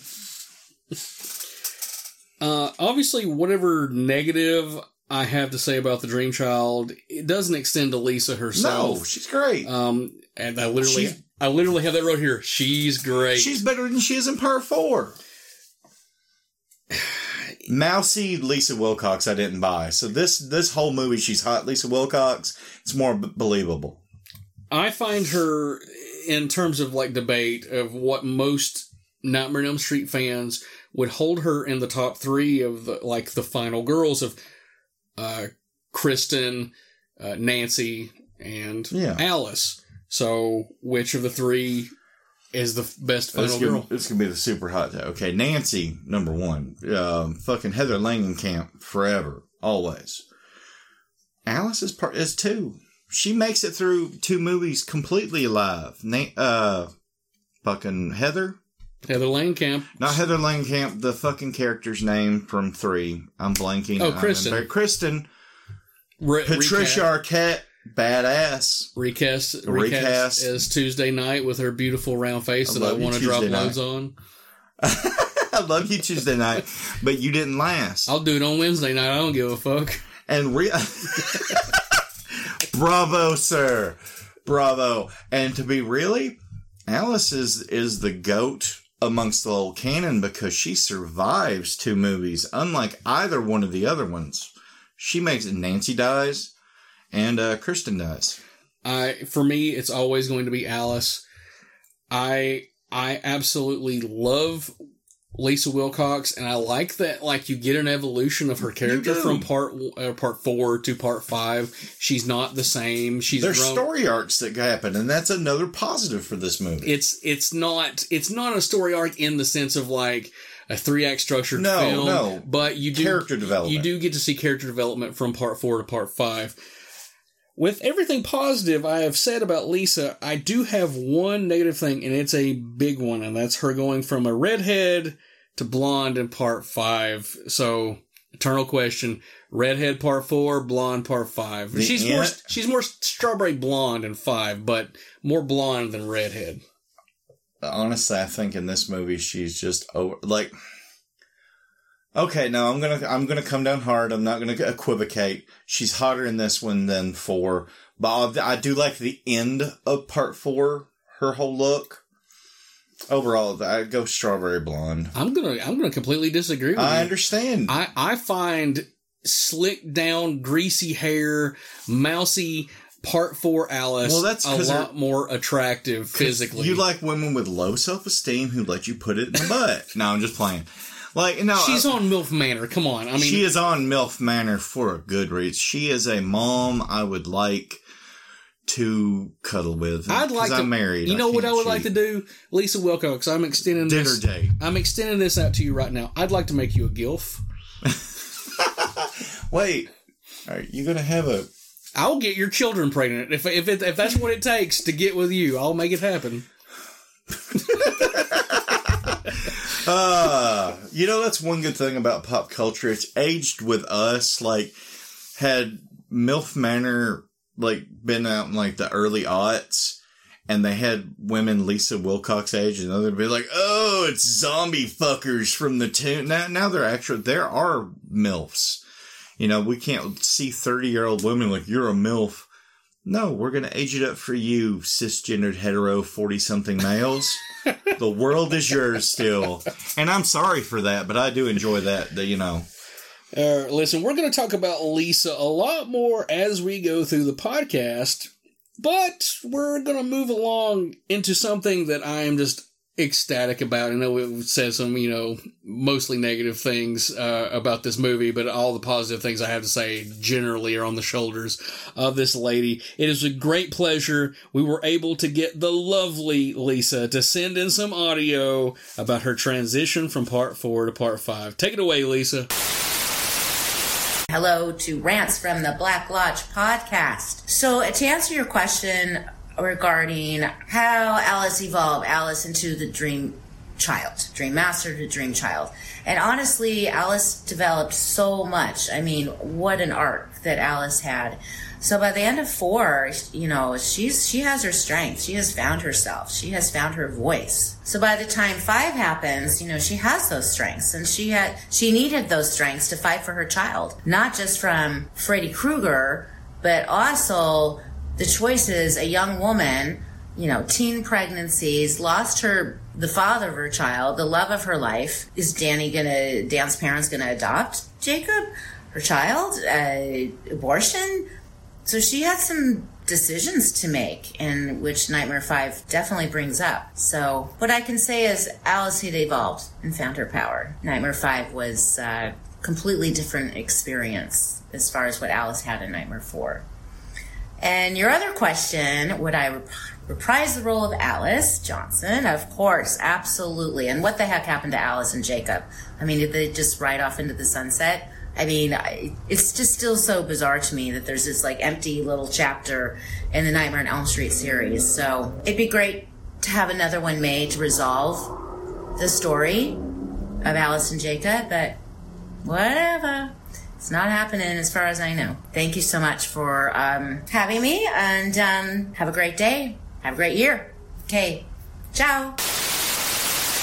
Alright, welcome back, Rant Army. Obviously, everybody loves Lisa Wlicox as Alice, but I think I know who everybody came to see. That being the Springwood slasher himself, we have Robert Englund returning for the 5th time to play Freddy Krueger. I'm not going to waste everybody's time running down Robert's laundry list of film roles. If you want a rundown, go listen to one of our previous episodes of the Nightmare on Elm Street series, available in our archive at juicykruger.com. Now, there were several people within New Line who believed that they had pushed the comedy too far in Part 4, so the decision was made to make The Dream Child a much more serious movie. Now, your miles may vary on if they delivered on that front or not, because there are legions of fans who claim Part 5 to be not one of, but the corniest of the bunch, but I digress. Screenwriter John Skip had this to say about the change in direction. The idea was to make Freddy scary again, because at this particular point, he was definitely in danger of turning into like a game show host or a breakfast cereal mascot, which is, of course, what happened. So this is a two-part question. Number one, do you think a change to a darker tone was a good idea? Secondly, how is it possible for a movie to be simultaneously darker than Part 4 and the goofiest movie of the entire series? Okay, part one of that question. Yeah, I mean, it's not that bad an idea to swing back a little, correct the I'm not going to say mistake. Part 4 definitely has its charm, but we're also in the 5th series. It's neither way. Part 5, I know exactly how people think this is the corniest of the series, and I have 2 words to sum it up with. Fuck you, Super Freddy. I think that whole scene, in retrospect, throws everything off, because for the most part, there's it's a boy with the dumbass extended arm. That always has bothered me since the very first time. I know he's malformed and ran out of the womb. For the most part, he is serious darker. We'll see, bitch. We'll see. I love that scene. I do have a question to ask you, because I don't know the facts about this. Is this his 5th time out, or did not Freddy's Nightmares come out between 4 and 5? Or roughly around that era? It's around the same time, but that is a good point. But I'm by this time, he has a lot of Freddy experience under his belt. Specifically in terms of, theatrical. Theatrical. It's his 5th time. But, going more serious wasn't a bad idea. It was executed poorly in this, because there are scenes where he's goofing around. He rips off his fucking arm after pouring bad champagne on it. Just dumb shit like that, but that looks cool in the moment. But then you're like, what? But when it's the actual dialogue scenes that aren't just one-offs. And even some of the kills, which it's not a good kill, but we'll get into it later. There's a darker element. I don't mind it, but honestly, Freddy's Dead had it right. Make him a full-blown cartoon character by Part 5. Let's do some fantasy booking for just a minute. Okay, you're in charge of the series. You have carte blanche. You just had your biggest grossing entry yet with Part 4. What do you specifically do with Part 5?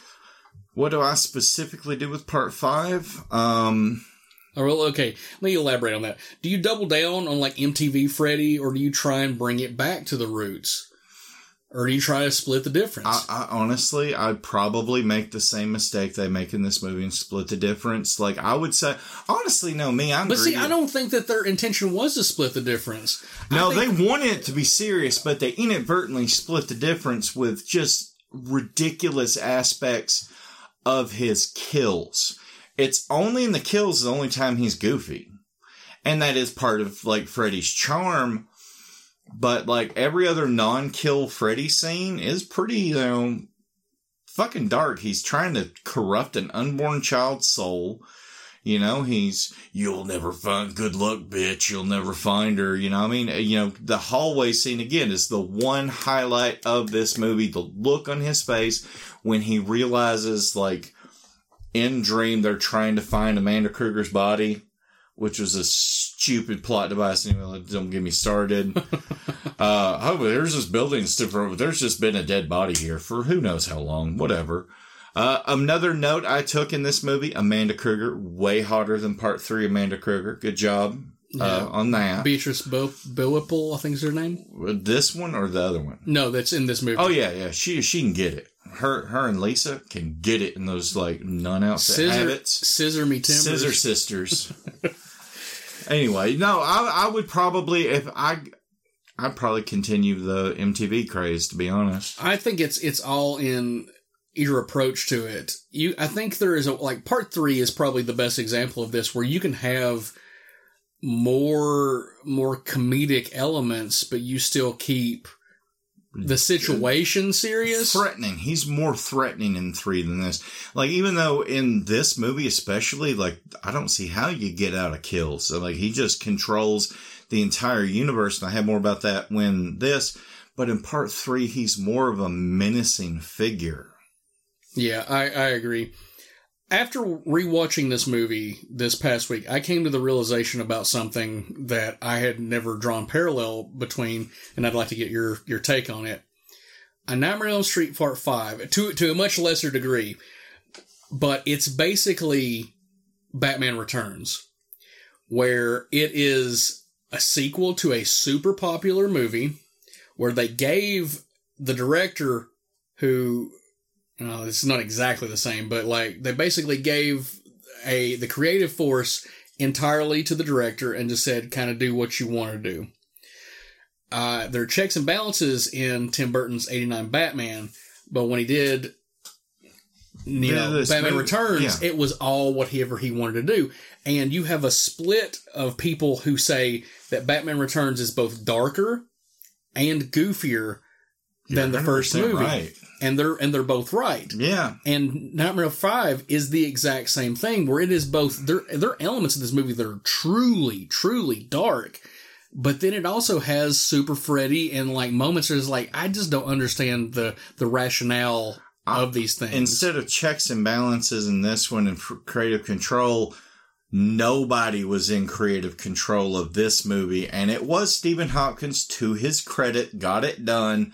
Kind of pulled the reins, and that's how it does end up both goofier and darker. The Batman Returns analogy is right 100%, except it doesn't have Michelle Pfeiffer in a skin-tight pleather cat outfit. Giving me a boner for the first time. Yeah, I read your comment on Scott's post. No joking. I'll say this for God, country, and everybody in between. The first time I ever drew a comparison between getting an erection and a woman in a provocative outfit was in the theater with my grandfather watching Batman Returns. And I remember that ride home being like, hey, Papa, what does it mean when your dick gets hard? It means I don't have to disown you. Good job. So was this which grandpa, like on what side? Like crazy racist grandma side or the other side? Yeah, it'd be racist. He wasn't a racist himself. No, I'm saying he was married to racist grandma. Yeah. Good job for him. Yeah. Yeah, he took me to all kinds of awesome movies. And Mama wouldn't take me to that movie because people in costumes was quote-unquote gay. God damn, every time I think I can't hear something new to shock me about the woman. That's a true story. Batman. She told me Batman was gay, and I'm like, no, he's not. He likes that sweet poon. My dick got hard, Mama. It's not gay. Anyway. All right. Whatever direction they took for these movies, thank God they had Robert Englund, because he is the master of turning lemons into lemonade. And one of the cool things about Part 5 is that Robert gets to play an additional role. He had this to say: I had my most thrilling experience on Part 5. You were going to see Freddy's father was in the asylum, and it was Robert Englund without makeup, and my hair was all greased back, all to show my bald spot. So Dream Warriors establishes Freddy's origin, Dream Master elaborates on it, and it finally gets shown in the Dream Child. Does this help or hurt the character of Freddy to learn about his backstory? I mean, he's not Michael Myers. He's not a blank slate, so it helps. And I actually, like I said, my first note, that nun scene in the asylum when she's just walking around amongst the things and you see Freddy kind of still even pushing people aside and just swaggering a little bit. It's a really effective scene. Like, it's a fucked up situation. You get it, and then the door clinks, and then all the insanity stops, and they all look at her. That's a really good scene, and I think it's 100% effective. Well, regardless, this scene is one of the highlights of the movie, in my opinion, and evidently shooting it was kind of a shit show because all the extras got a little too much into their roles. Robert had this to say: I got locked in a room, and they had gotten every performance actor where they got to do all this crazy shit. Psycho Snake Pit, Cuckoo's Nest kind of thing. I got a little hinky because I think all those actors got a little, it was like a mob. Yeah, I was really fighting the flow for a while with those guys because not all of them were film actors and they wouldn't hold back, and it was very effective sequence and it looks like $1 trillion. I agree. And especially after watching this in high definition for the first time and paying attention to like the little things these people are doing, it feels like they just filled the place with actual mentally. And it's like mostly guys in their late 30s and 40s. It's like guys who know they'll never make it acting, who wanted their whole life to. So this is their one shot. They're going to fucking go for it. I'm amazed there's no like Teen Wolf 2 moment where somebody's in the background. That's Teen Wolf 1, I'll have you know. I thought it was Teen Wolf 2 when they pull back on the whole crowd after the box. No, it's Teen Wolf 1. It's Teen Wolf 1 because it's the basketball scene where the guy has his dick out. Okay. I'm feeling that's wrong, but I'm going to trust you. I'm going to trust you. No. Bitch, I'm going to Google this shit. Do it. Fucking do it.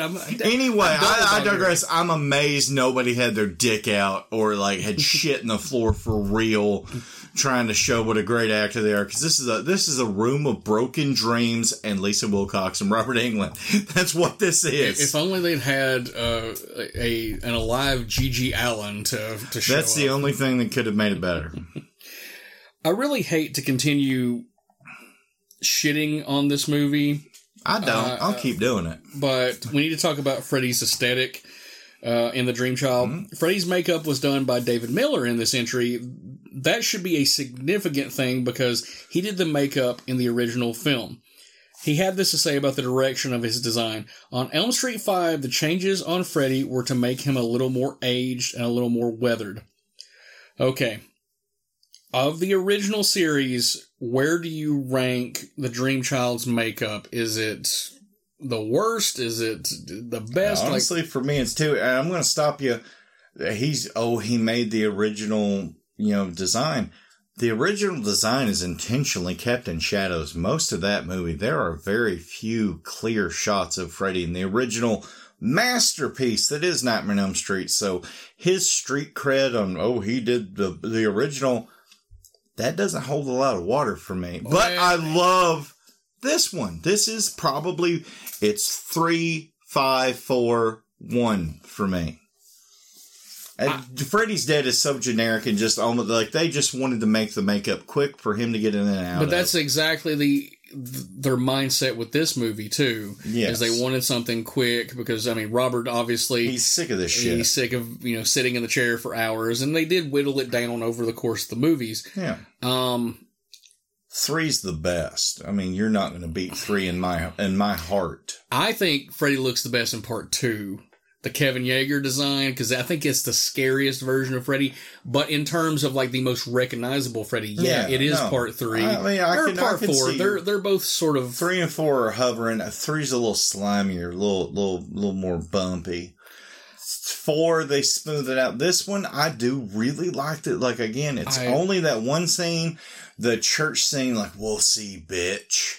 I just even though he's got the stupid long arm in that scene that always has bothered me for my whole life. I have that action figure. It's literally sitting right behind I know me. It is. I'm 100% aware. I have to be honest with you. I absolutely hate how Freddy looks in this movie. I don't think the design is bad. I think the way it is lit makes it look like a foam rubber appliance. And it's the exact same problem I have with it in Freddy's Dead. Is that it looks too fake. And there are moments where it's lit well, especially in the MC Escher scene. Like, and those parts where everything's kind of underlit and it has a little more depth to it. But when you see it, especially in the scenes where things are a little more heightened and goofy, like the dinner party scene. Yes. That's to me the worst it looks. It looks like somebody has a foam rubber appliance on and not cheating the eye for movie magic perfection. Yeah. So, I'm not crazy about the way Freddy looks in this movie, so we'll have to agree to disagree. That's but fine, I agree with you on certain aspects, but ultimately, if I had to rank it, it would be between this movie and Freddy's Dead of the worst makeup. But I can kind of forgive the makeup a little more in Freddy's Dead because that movie, they're not even trying to make something scary. Yeah. So I think this might be my least favorite Freddy look of the original series. Number one worst look is the remake. I hate the way the digital Freddy. And that looks the most like a real burn victim. Yep. But I didn't pay $14 to watch something real. Hey, dude, that movie was so fucked up I almost left. I loved it. The look was not the highlight. It was Jackie Earle Haley's, I loved you in this dress. I'm like, I'm about out the fucking door, man. Shut up. All right, with Freddy moving into the uncharted waters of fatherhood, one might assume his supernatural slashings, well, they might take a back seat this go-round. With that in mind, I think we need to cast judgment upon the victims of A Nightmare on Elm Street Part 5. Before we go on, I just find it interesting that both of the last two of the major canon involve kids. I just now realized that Part 5, he's trying to feed the souls to that, and Freddy's Dead, it's his kid. That's true. He's a good father. He loves being a father. Anyway. Shit, we should have done fucking Father's Day on Father's Day. Anyway, I digress. All right, our victims. Number one, and this is a mouthful, so please excuse me. Following Dan's graduation, he and his friends gather after hours at the school pool to celebrate. However, this fun event is interrupted by a phone call from Alice, who has witnessed the resurrection of Freddy Krueger. Dan hops in his truck and attempts to rush to the side of his beloved Alice. As he speeds along, he finds himself yawning when the voice of his mother blares through the radio, scolding him for his relationship with Alice, who's dirty. Of course she is. Freddy comes through the radio and seatbelt pins Dan to the seat. Freddy takes the wheel, drinks and drives because he's awesome, and points the truck into oncoming traffic. I'm just joking, don't do it. Nearly hitting several vehicles head on. Freddy criticizes Dan's choices of champagne and says, "It's a bad year." No, it's even worse. It's bad year, Dan. He pours the champagne onto his right arm, which works like acid to remove it clean from his shoulder. He then uses his arm as a safety belt as the truck's tires blow out. He sends Dan through the windshield and into the school's pool. Confused, Dan hurries outside and climbs aboard a motorcycle. Unfortunately, the motorcycle, it isn't built for speed, it's built for murder. Wires and cables infuse with Dan's body, and he morphs into something straight out of like an H.R. Geiger wet dream. Freddy quips, "Better not dream and drive," just before he plows head on into a semi-truck. What do you give this kill? Okay, this is the one I was telling you as we took a break recording this. I give this an 8 out of 10 for idea. They wanted this to be as amazing as the Roach Motel kill from 4, which just goes fucking out there, and that girl never had a chance to fight back or survive this. Never, not at all. Freddy's using the environment and everything to mutate, change your body, and then kill you. You know, it starts out, you know, in the truck, and Freddy, I hate bad year, Dan. Like, for some reason, that always bothered me as a kid. I'm like, is he talking about the year? I didn't realize he was talking about the champagne. And he's sticking his arm up on the wall to use as a seatbelt, which all times Dan's trying to stop the thing. He's reaching for his gear shift, and that's not how cars work. And then, you know, he plies and he gets on the fucking motorcycle. It becomes like this badass heavy metal video for like 30 seconds. And there's a little more. It's basically the cover of Painkiller, Juice exactly. Street's Painkiller. And, you know, there's a little more in this is like the only one that director's cut VHS. There's a little more to the kill. But it's a wannabe kill. And here is my note why. Dan's kill is kind of interesting, but Dan's such a fucking blank slate, and I thought that in part 4 too. I wouldn't have given two shits if they'd have killed him off then. He's just the generic white jock. Hi, I am a man. He's uninteresting. I don't care that he dies, And when he pops up, when Alice runs out and the guy, he just popped out of nowhere, and the Freddy sweater all bloody up, the trucker who hit him. Hey, I just want to make some babies. I hate him as an actor. I hate it. So it's as original, imaginative. You could really tell they put in a lot of effort. It's only an 8 out of 10. And I'm being very fucking generous. I also gave it an 8 out of 10. Danny is played by Danny Hassel, the actor who reprising his role from Part 4, and everything positive that they did from Part 4 to Part 5 for Alice. I think that's a missed opportunity. I know that this movie suffers from not having enough kills, but I think they should have killed both Yvonne and Dan, but kept Dan later in the movie and have given him some character depth. That way, when they kill him, it means something. Yeah, I wish he'd have known he'd put a baby in that. Yes, horror. And then you could have just trying to throw Brandon off. You could have had the talk of like, well, should we keep it or not keep it? Dan could have died defending her and the baby or something. He could get a heroic death. Yeah, instead of just like a really cool looking vacuous. He could have gave him a late term abortion. That could have been there's your topical moment where he like sticks a vacuum cleaner up his asshole and sucks his guts out. I'll just stop this. You have to kill the jock with college football prospects off immediately, because had she like, Dan, I'm pregnant, his waspy upbringing would have immediately punched her in the gut, and he'd have defeated Freddy.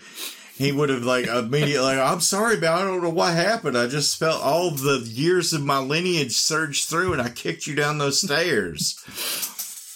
Because again, Plan B didn't exist back then. I like this idea, this version of the movie a lot more. And then just credits roll. Well, as I said, Dan is once again played by Danny Hassel, who had this to say about his death scene.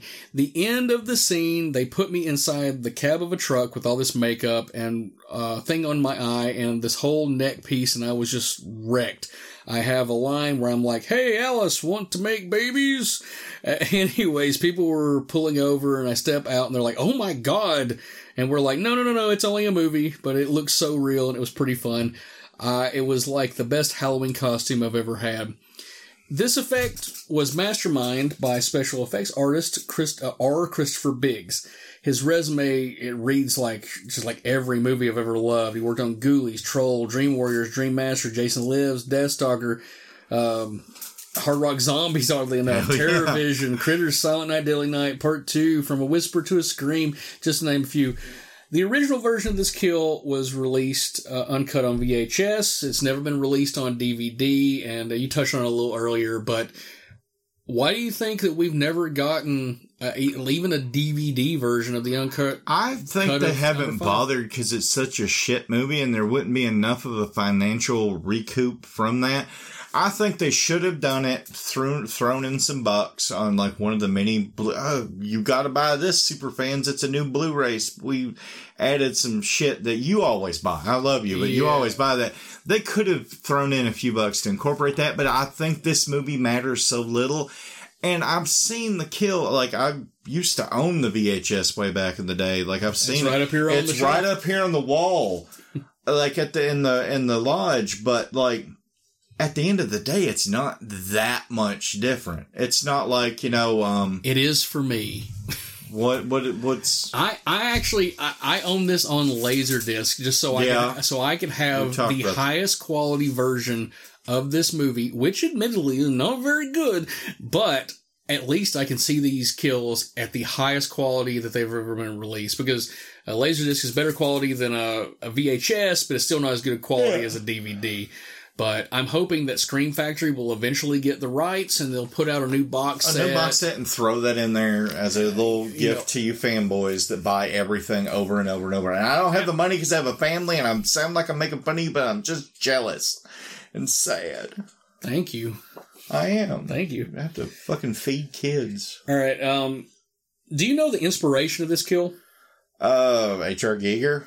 Well, probably to some extent, but the idea of a man fusing with parts... The comic book heavy metal? Specifically, it came from a Japanese movie called Tetsuo the Iron Hell Man. yeah. Joe Bob. And I actually seen it before Joe Bob, so I felt cool that day. It's a really interesting black and white body horror film. If you haven't seen it, check it out. And you'll definitely be able to draw some parallels between that scene. Definitely.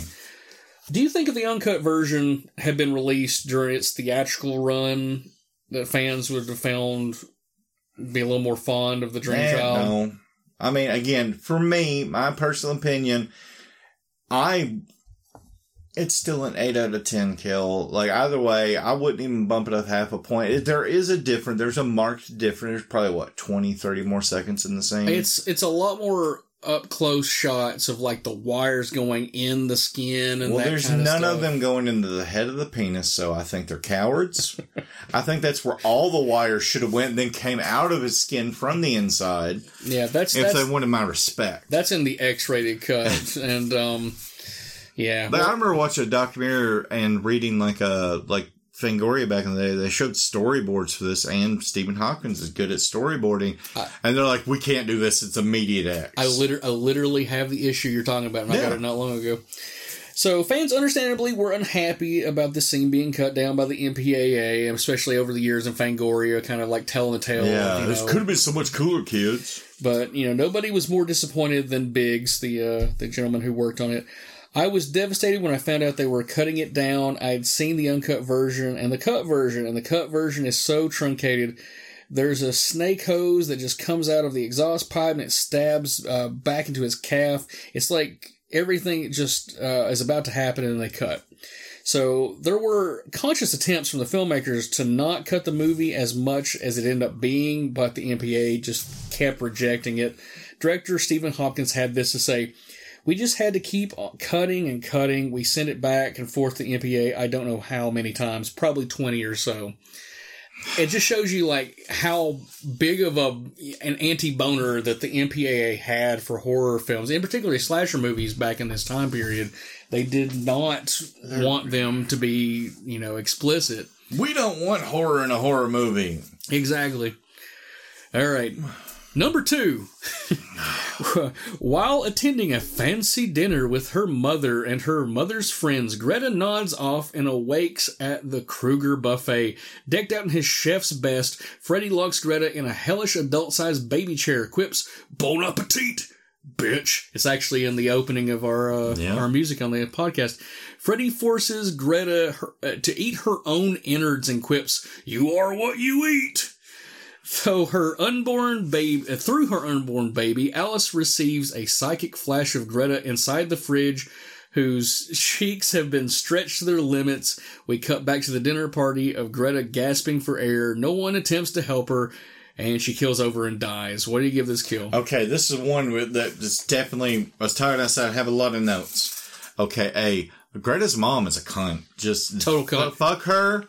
I love the scene where they're all post-graduation, and Brandon just had to break a beer bottle over his head. He was so mad at Greta's mom. But, someone shoved a wire up my penis.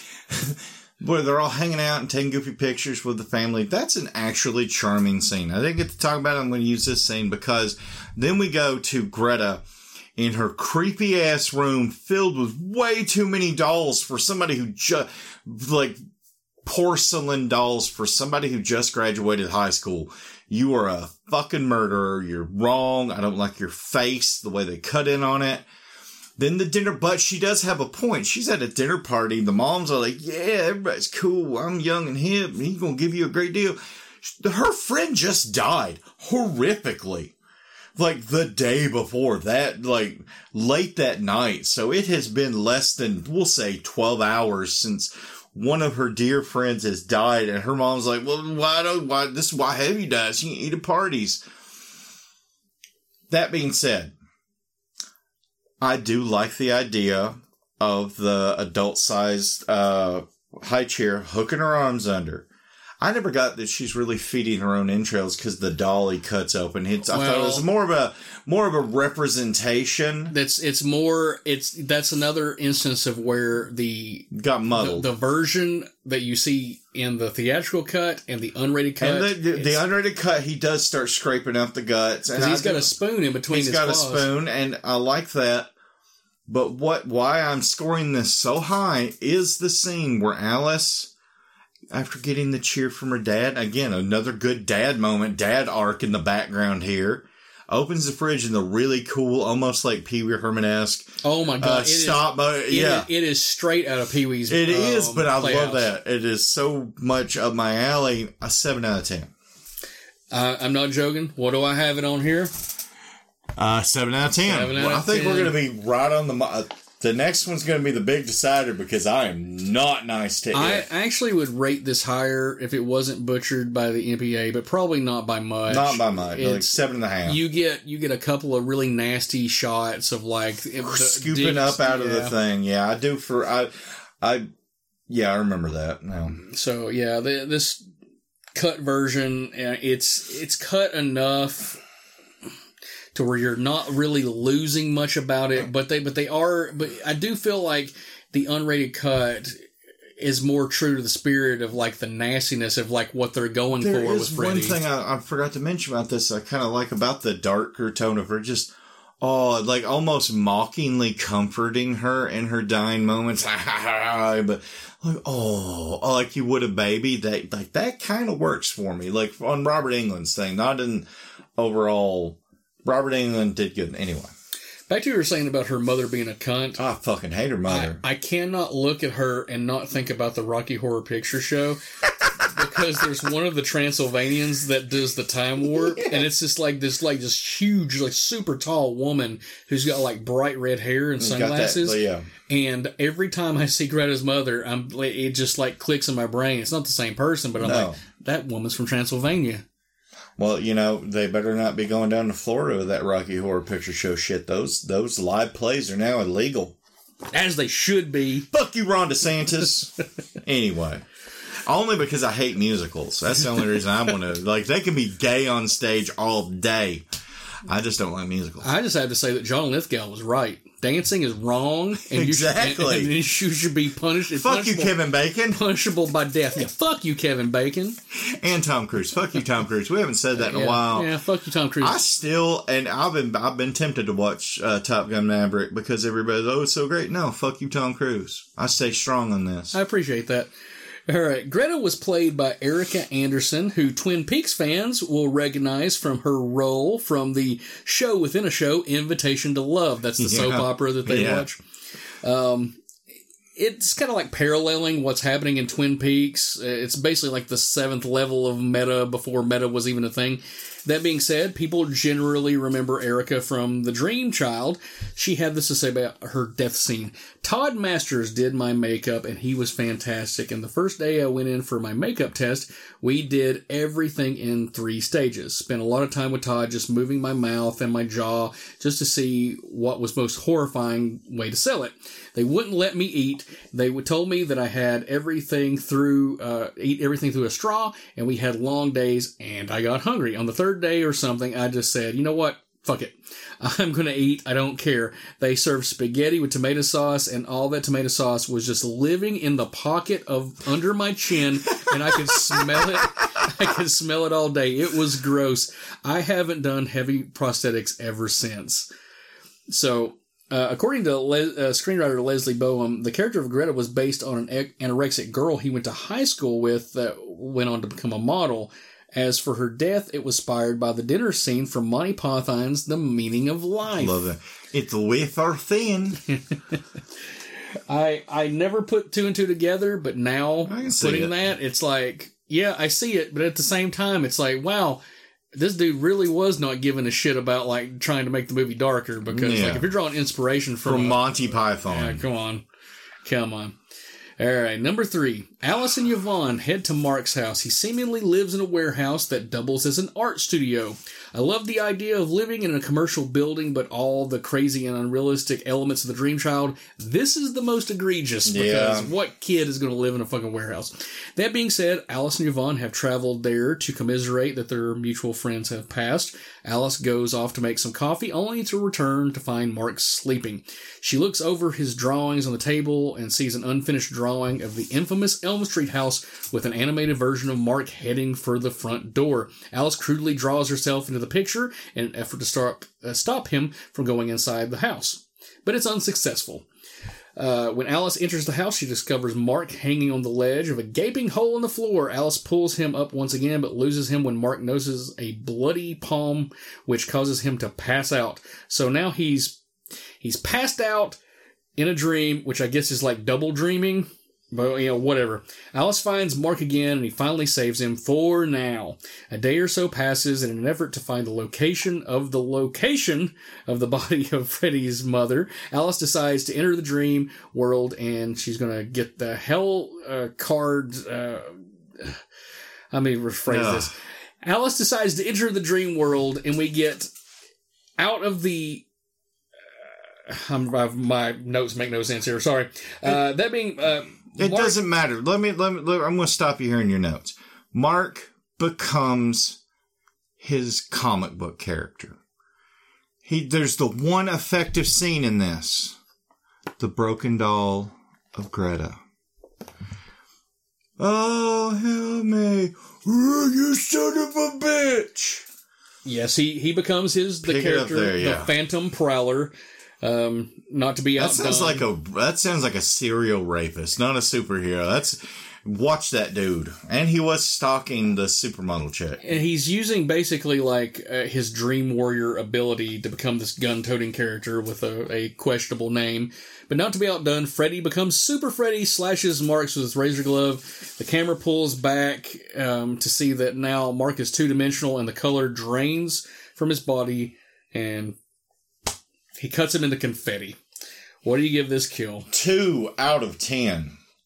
2, because there is such... Actually, this is, I think, what sparked the fire in me to hate this more. I didn't even touch the surface of, the setup for this. This whole setup where this is the only time in a movie for a while before somebody dies. Alice has somebody who's like, yeah, holy shit, almost happened. This is all real, you dumb bitch, Yvonne. This is happening. And then to go in the sadness, I like the black and white direction for a second. Then you get skateboarding Freddy. Fuck you, Super Freddy. Didn't somebody actually who went on to do something play Super? I don't even remember. I don't know if it's urban legend. I'm just so mad. Faster than a speeding maniac. It is the dumbest, corniest thing. You talk about. This is why people remember this as the most corny, cheesy, overly comedic, because they fucking, and then, after all this, okay, I could still forget it. You have Super Freddy rip this motherfucker's limbs. I'm gonna cut paper and the thing's gonna drain out, and then his confetti. 2 out of 10, and I'm being generous for all the hard work that, CJ Strawn probably had to do to set that scene up. Yeah, the back, the set was so mad. All painted black so and white. Fucking mad. It's not even shot in black and white. It's filmed with everything colored black and white. Okay, what do you give it? I gave it a 3, and that's, yet again, that is being generous. Very generous. This kill could have been inventive, but it's one of the most embarrassing moments in the Nightmare on Elm Street franchise. It's the biggest lost opportunity. This might work as a laugh, if you had done it in a comical way, if the tone of the movie were more, if you could have put this in Freddy's Dead, maybe. It's funny, yeah. Maybe. But like that great kill Breckenmeyer has, one of the best kills in the whole movie of Freddy. I'm just playing. I'm just trying to piss you off. Fucking hate that. This might work as a laugh, but as long as we're trying to make Freddy more visceral and, inspire fear, it does not work. Mark is played by Joe Seeley, and I think that's fair to say that what's known for acting is concerned. Unfortunately, this is it. The character of Mark is dressed like he walked off the Fresh Prince of Bel-Air set, and I think it's one of those elements that really dates the film in a negative way. So. Even though this is 89, this is sort of the style of the early 90s. All the early 90s were the worst parts of the 80s. Yeah. The end of the 80s.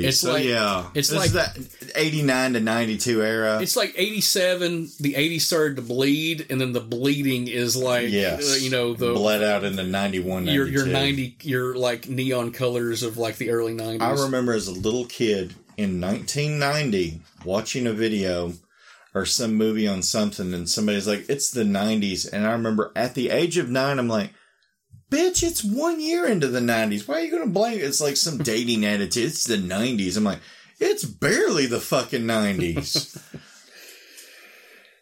Anyway, no, it's a horrible kid. It's the biggest drop ball in the whole series for kills, because I do like some of the setup.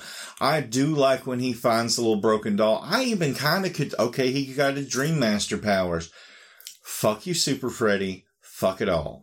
So, Joe Seeley agrees that his style in the movie in terms of like aesthetic is one of the things that dates the movies. He had this to say: I actually would have made the character darker. I wanted him to be a little bit more goth. I wanted jet black hair and like bone shirts, but I got blonde hair instead, and the shirts that look like better on camera, I guess. Leopard print vest. Would you have preferred? He should have been a moody art teen.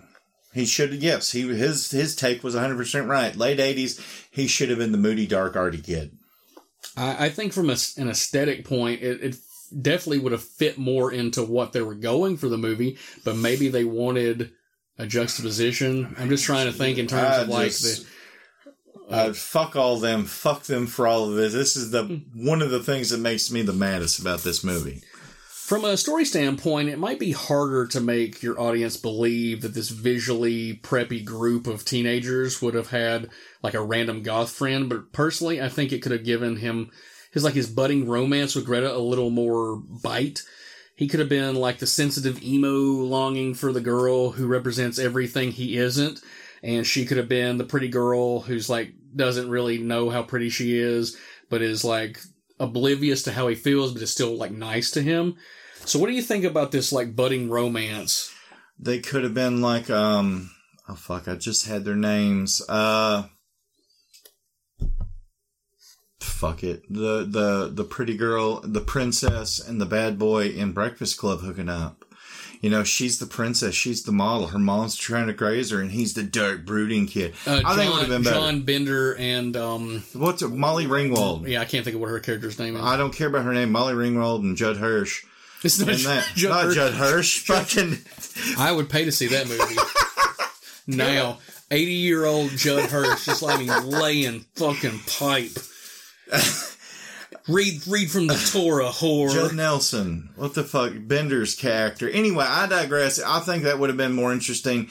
His whole little weird...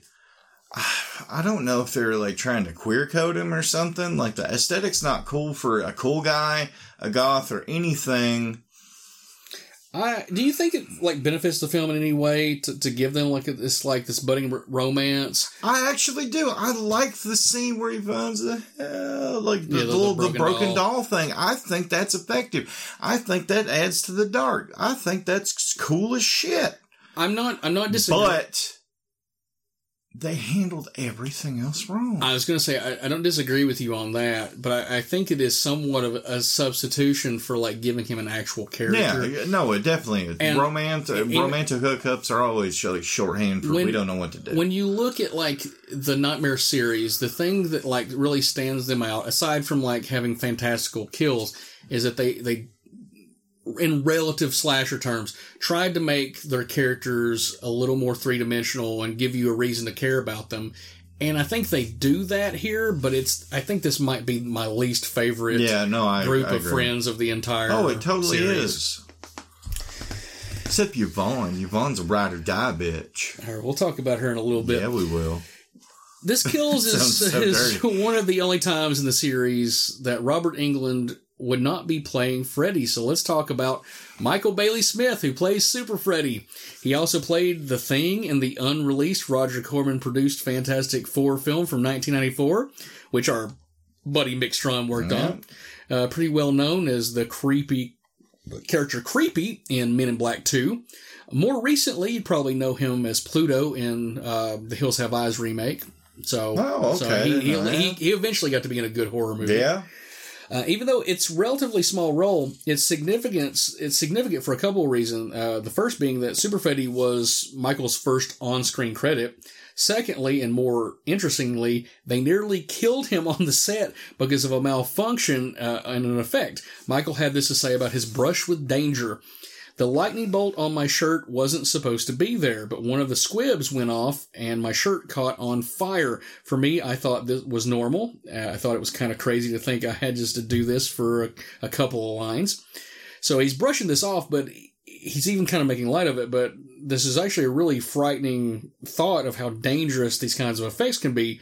He's lucky he didn't actually end up getting burned, but, fast forward a few years and Brandon Lee would die from wounds he sustained from filming on The Crow from a very similar situation where... Well, that was a squib mishap versus something in the barrel. I realize that, but my point being is that, it's so dangerous even when security precautions are taken. Thank God Alec Baldwin wasn't on set. Fuck you, Alec Baldwin. Although Alec Baldwin, if you can travel back in time and kill Super Freddy, all is forgiven. I hope that when you go to in front of the judge, I hope that's what he sentences you. You have to go.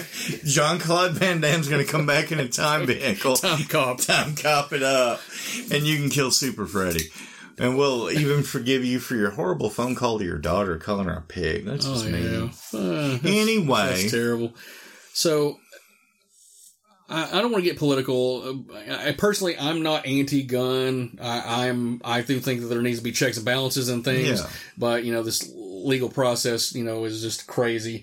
But human beings risking their life for silly horror movies, it does seem kind of needless. Yeah. Are we nearing the end of this kind of practice of movies because of CGI, or do these tragedies kind of offer the opportunity to implement new safety protocols? What direction should we be going in? We should be going in a safer way. There's no reason why any of this can't be done practically if you follow safety rules.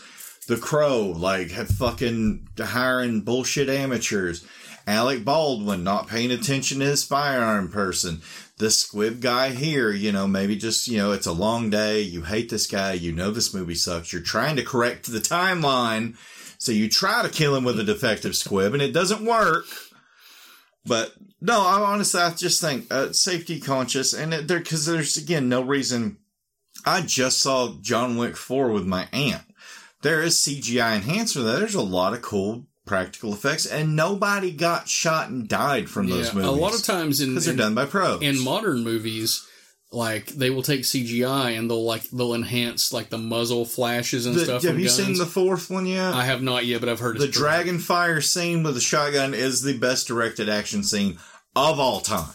I don't know about that. Of all time. You'll know it goes into an overhead Warner. All-time best directed, one specific action scene. I'm not saying best action movie. It's great. No. Well, anyway, go see it. We'll table that discussion.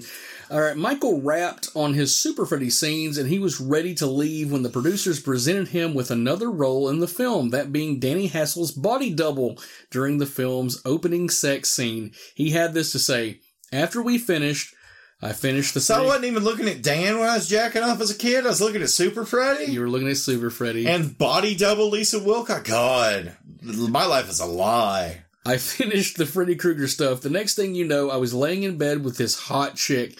You see those two bodies at the beginning where the credits are rolling and they're making love.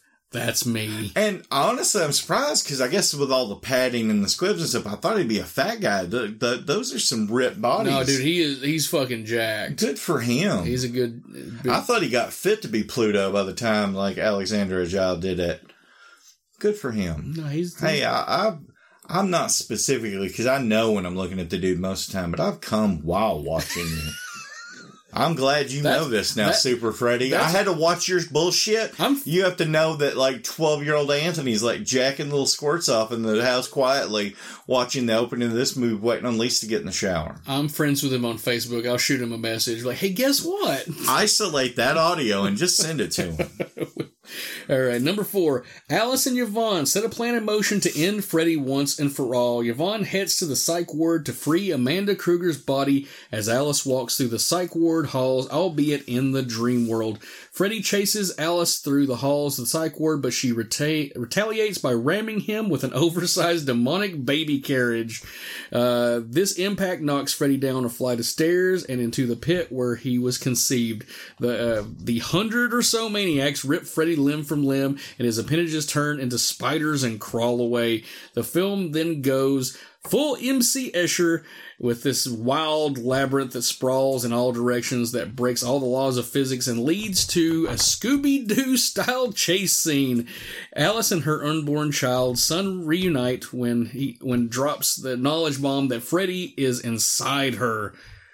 As I would love to be myself. Yes, good job, Freddy. Alice and Freddy physically split from each other, and we didn't talk about this, but this effect, this effect is one of the better ones in the movie. And a good old-fashioned 1980s practical special effects smorgasbord. At this point, Yvonne has managed to find the body of Amanda Kruger and free her spirit. With her spirit being freed, Amanda Kruger returns to give her baby boy the long overdue spanking he deserves. She confronts Alice's unborn child and compels him to rebel against Freddy, so he shoots...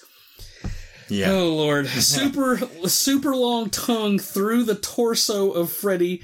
The head of Freddy's victims' tentacles. The soul balloons. They crawl out of and drag him until the baby version of Freddy is pulled from the adult Freddy's body. Amanda picks up her fugly Freddy baby, and a flashlight thrusts him back inside her womb. As Amanda leaves the room, Freddy's arm busts through her abdomen. The door closes and locks them both away in the dream asylum, I guess, and also sequel bait. Yeah. What do you give Freddy's kill? I'm ranking this way too high, but I'll tell you why it's not higher.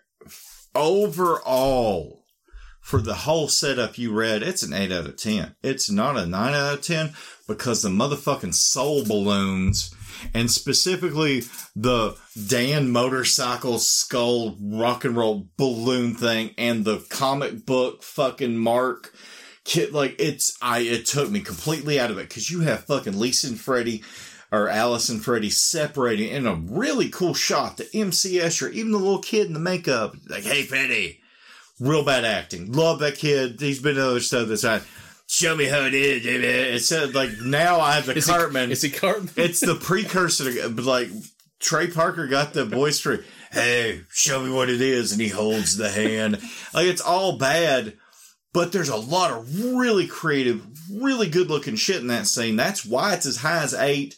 But the soul balloons going into the mom, 9 out of 10. Or 8 out of 10, and that's why it's not 9. And I'm probably way high. You'd be like 4 or something. I gave it a 6 out of 10. The special effects are great for the most part. Yeah. But this process of events, it's so erratic. It's the most ridiculous Freddy ending of all of them, and only one of the Freddy endings has ever made sense. That I will agree with you on that. Yeah, part 3, bury him in holy water. That's a good horror movie. You don't need to necessarily. They don't necessarily have to make sense. Look in a fucking mirror. Hey, Freddy, there are no mirrors in any of your dreams, yet we're in a dream and here's a mirror. At the very least, that's the one that pisses me off the most, though. And I love that movie. It should, but at the very least, they kind of set that up through the course of the movie thematically. Yeah, this one's just like, hey, let's be a cool kid on shrooms for the first time and think of things. I just don't understand, like, in the process of, like, when you're thinking about how to defeat Freddy, like, why would you think this is going to be successful? Because it's cool special effects. And, like, again, like we both said, the splitting, he's in you. That's a cool thing. That's a cool art. That's a whole article Fangoria can do. I'm not saying that. But that's why their ideas was they probably thought of cool special effects things to do that we can do on budget, and then let's write the scene around that, not the other way around. I'm not saying that you're wrong or their mode of thinking isn't right. I'm speaking from the perspective of the people in the movie.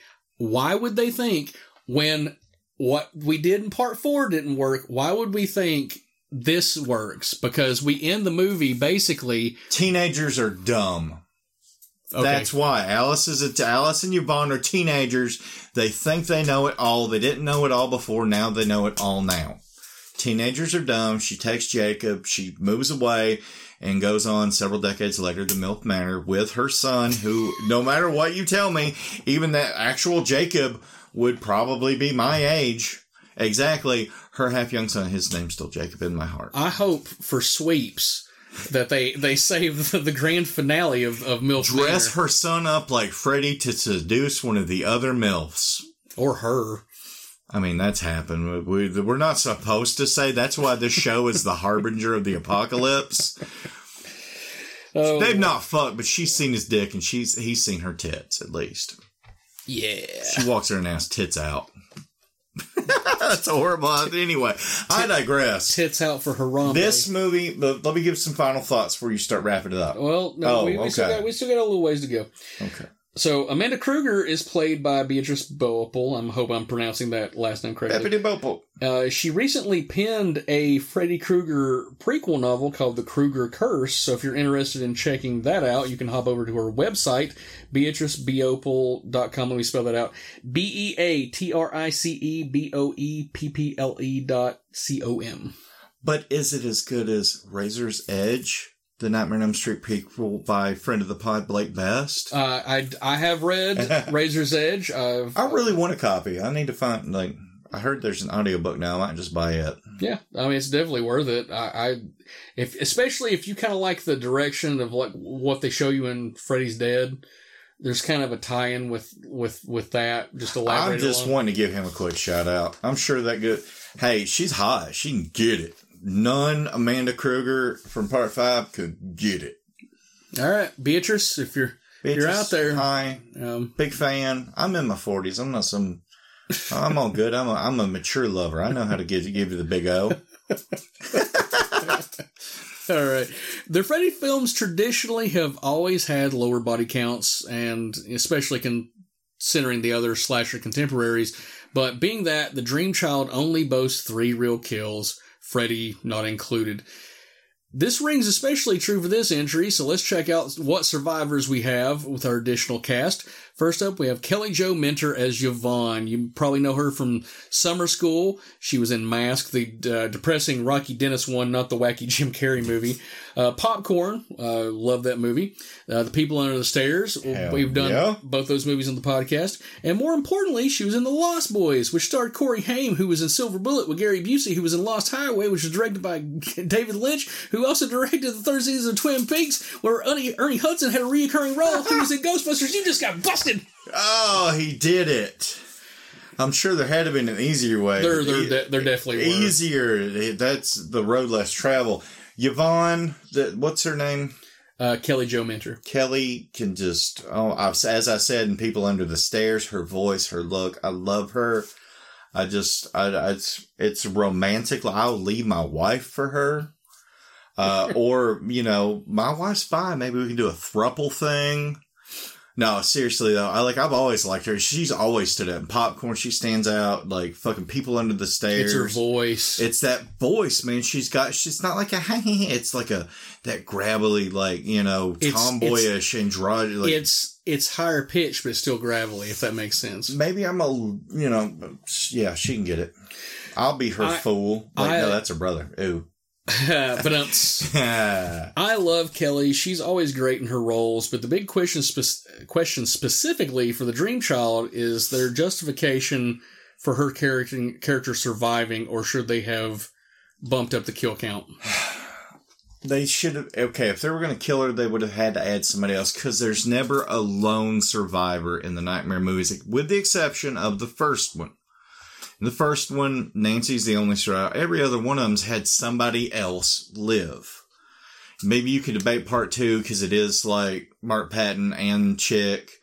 But Chick's really he was the kid. Anyway, I digress. I think they needed a bigger friend group. But no, I love Yvonne. She's ride or die.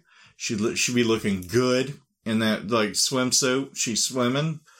Diving. Like a ripe banana. I just want to bounce quarters off that ass. Anyway, I digress. No, I like her. I like that she lives.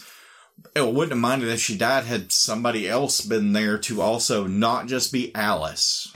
You can't just have Alice be the only survivor. Fair enough, but in terms of simply what characters we do have, I think that she should have died. They set up for a great kill. He does. And he pops out of the fucking water. That's another great moment that I think the look affects. Like when she wakes up in that tub and he just pops out of the fucking water and attacks her.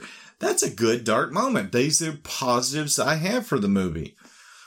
Not just her in bikini, you know. Like it or bathing suit. Like it or not, Yvonne is one of the few characters to survive the series. She got the fuck out of Elm Street after that. She's not dumb. Good for her. Because I mean, why would you stay in that town? Dude, get the fuck out. This happens, I am out. You know, she moved to Vatican City to live as close to the Pope as possible. The fact that Kelly Jo Minter didn't expect to survive is kind of interesting. She had this to say: I think I was surprised that the character lived. Freddy did not kill the black girl. I know he did in another series, but he didn't get me. So let's get in the weeds for a second, because there's a trope that people attribute to slasher movies that I would argue is almost entirely incorrect, and I don't believe we've touched on this on the podcast before. So there's this commonly held belief that the black character in slasher movies are always the first to die. I hear people regularly state this fact, but it's a position that I largely contest because I don't know that it's true. Man, more. They're never the first to die, hardly ever. I mean, I can give you one example right. Fucking Enchiladas. He's like in the middle of the fucking movie. I think he's Cuban anyway. That doesn't matter. He's Dominican. Still, Miguel Nunez. Either way, he's plain black. But on the same note, it is very rare for a black person to survive. I can think of Night of the Demons. I was literally going to say that's like the only thing I can think of from the 80s, and Nightmare on Elm Street Part 5. There you go. So yeah, I think you've summed up the argument correctly. Is that, you know, the black characters usually do die. But they're not the first. No, because stupid ass piece of shit, you know, directors back in the day knew they didn't care if a minority died, but they wouldn't want to be called racist by killing them first. So they're just body count filler in a bad way. Like, I really want to see, what is that movie, Blacked? Friday the 13th Part 2. Not only do they survive, they go out and drink. And they're never in mortal peril. They're also not a character. They're not a character. They're literally a person just in the background. Yeah. But I thought that was interesting that we could like dispel this. We could halfway dispel because they are going to die for the most part. It is a trope, but it is a incorrectly attributed trope. Okay. And, well, actually, we're going to be those guys. Well, actually, they don't usually die first. I've seen enough slasher movies that we've seen them all. This is one of those things that like genuinely pisses me off when I hear people say, it's like, no, you're wrong. All right. Regardless of anyone's position, the character of Yvonne survives, but she does have a memorable showdown with Freddy at the pool. She had this to say about her scene. The diving board scene was complicated because I had food poisoning. I was so sick, I thought I was going to, but the show must go on. I had never done anything with special effects before because it's one thing to see it and you're on set and then it comes to life and you're not seeing it in the film. So, food poisoning aside, this scene was just complicated across the board. Stephen Hopkins had this to say. That was maybe one of the more complicated ones because everything about it was stop motion animation. We did a lot of stop motion animation in the film. Now, you mentioned earlier in the scene, Pee-wee fridge. The Pee-wee fridge. The board had to turn into claws, and it was this difficult one for Kelly to act because she had nothing to work with. So, first question. You've kind of touched on this, but the diving board scene, would this have been improved? It'd have probably been the only 10 out of 10 kill had it, kept going to a logical, Freddy killing her. Well, I don't know. She dives in, she wakes up, and then the play would have been 7 out of 10, 7, 8. I love the scene. I think it's really imaginative. This is why I'm so mad at this movie. It has these nuggets of gold inside these big turds you gotta dig through. They're like corn nuggets in a big shit sandwich. I do. I think that this is the highlight of the movie, with the exception of the MC Escher. Yeah. Now, can you see why I say Night at the Demons? Put them in that mansion, give them some demons to have fun with. Good job, Stephen Hopkins. As long as he'd be willing to murder people and there be a little bit of blood. And no fucking Predator 2, man. plenty of blood in that fucking I don't think movie. he had any pull to get his vision off on that movie. Well, he directed it. That's true. He's probably puking in the That's true, but like there was nobody like... we don't give a shit if you don't like... What they did is they had the secretary from the producer's office come pull her tampon out and rub it in his face, and they smacked him and put a cigar out in his hand and done, now direct some mookie Italian guy. That happened. That happened. That's canon. That's not canon. That's fact. I read that in Deuteronomy 3:23. I read it in Esquire. All right. If they killed her in this movie, her being Yvonne, how should they have added the diving board into it? Like specifically, should it have just been like impaled her with the claws, or maybe driven her off into something, and then have the real Yvonne like dive and like snap her neck on the side of the pool or something. Like, I don't think the claw should have got her, because it was leading her into an inescapable situation of having to dive off. And in the movie, it's like, ooh, it's a dry pool, and then she smashes through and lands it. Freddy just could have killed her there somehow, and then you could have had an interesting correlation in the real world on how it would have happened. The dream logic, it like kind of changes from movie to movie, because you have instances where like what is happening in the movie in the earlier films is sort of paralleled in like how they die in the real world, and then you have situations where it's just, you know, like they find them dead, but like it's not really representative of like what happened. You can go from what's the bitch who's flying around getting cut up in the first one, which is exactly what's happening in the dream. Tina is getting her fucking ass handed to her hardcore style, to Greta choking to death after being in the dream fed her fucking insides. In real life, she chokes. There's no lie. Again, I'm going to correct this canon. This is Freddy trying to fuck around and find out, see what's happening, see how best he can do, get his jollies murdering teenagers, as one does, versus how he can get away with it in the real world. And Nightmare on Elm Street 1, that was his first real go-round. That was the first time playing through, so that's why she's just getting fucked up. Sexy. It all makes sense. And she could get it back in the... Anyway. Oh, man. All right. So, we also have Whit Hertford as Jacob, the titular dream child. You've probably seen him in Poltergeist 2, The Addams Family. Be forever remembered as the kid that Dr. Alan Grant is a total dick to at the beginning of Jurassic Park. Kids are normally not popular on film sets. There's that old showbiz saying, never work with kids or animals, and I would imagine that rings mostly true, but from most accounts, Whit was a pro, and he was well liked by everybody on set, especially Robert Englund, who had this to say, the kid is terrific, he's just wonderful. I have a note on him, and this is not against him, because this is definitely makeup, lighting, because I've seen him in other things, but in this movie, he's like the human personification of Droopy Dog, that little cartoon back in the day. I know exactly what you say. He has really heavy like bags under his eyes. It's Droopy. I had to Google his name. He's usually on the Woody Woodpecker thing. It's got the little show. I know who you're talking about, Droopy Dog. But I'm just saying that like Whit Hertford, the person, he has like really... He's got those big soulful eyes. Yeah. He's supposed to be... Yeah, so I'm not making... I wanted to be clear. I'm not making fun of a little kid in this movie. He's an adult now. He can take it. Hey, I'll fight him in the parking lot because we're about the same age. I was 9 when this came out. He's probably like, what, 8 or 9, 6 or 7? Whit was just 11 when he started. He's older than me. I'll beat his old ass up.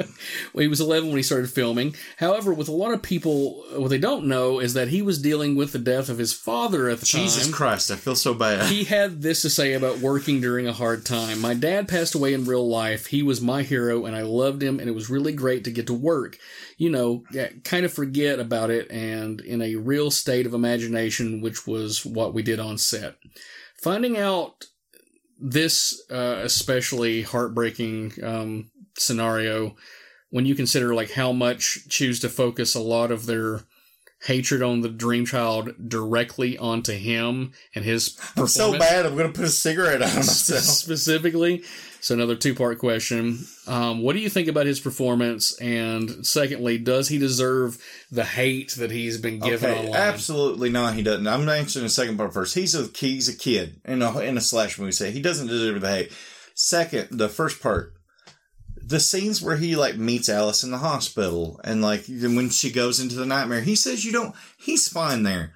My only time where his acting choices, and if it's not him, it's that he's in makeup. They have a limited amount of time. Hey, come on, Freddy. Hey, guy. No, kitty, it's a bad kid. Like, no, like that whole little sequence. But that's the only thing, and that's not his fault. He's under makeup. They have time constraints. It's a union set. He did not write the script. He didn't do it. His dialogue is really bad. Yes, but the ones where he's just a little kid are like, why don't you like me? I like those. Those are good moments. Is he the kid in New Nightmare? No, that kid fucking nailed it. Miko Hughes. Like, he is not as good an actor as boys have a penis and girls have a vagina at Miko Hughes, but he's fine. Except in the one scene where he's I think the one point where the Jacob character really grates on me is where, yet again, he's wearing the prosthetic. He's like, I want to be bad. The whole vibe of that is just, I get why people say it's also the corniest. I think we've covered the Dream Child as comprehensively as possible, so it's time that we render a deciding verdict and lay out whatever else we've got to say about the movie. Nightmare on Elm Street Part 5, The Dream Child. What's your final verdict? Biggest missed opportunity of the franchise. It had great ideas, great look, great cast. It's like one step forward, two steps back the whole way.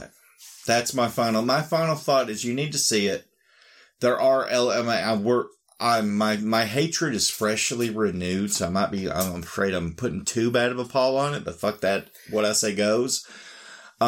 It's real shit, but it's like it is in its own way entertaining shit.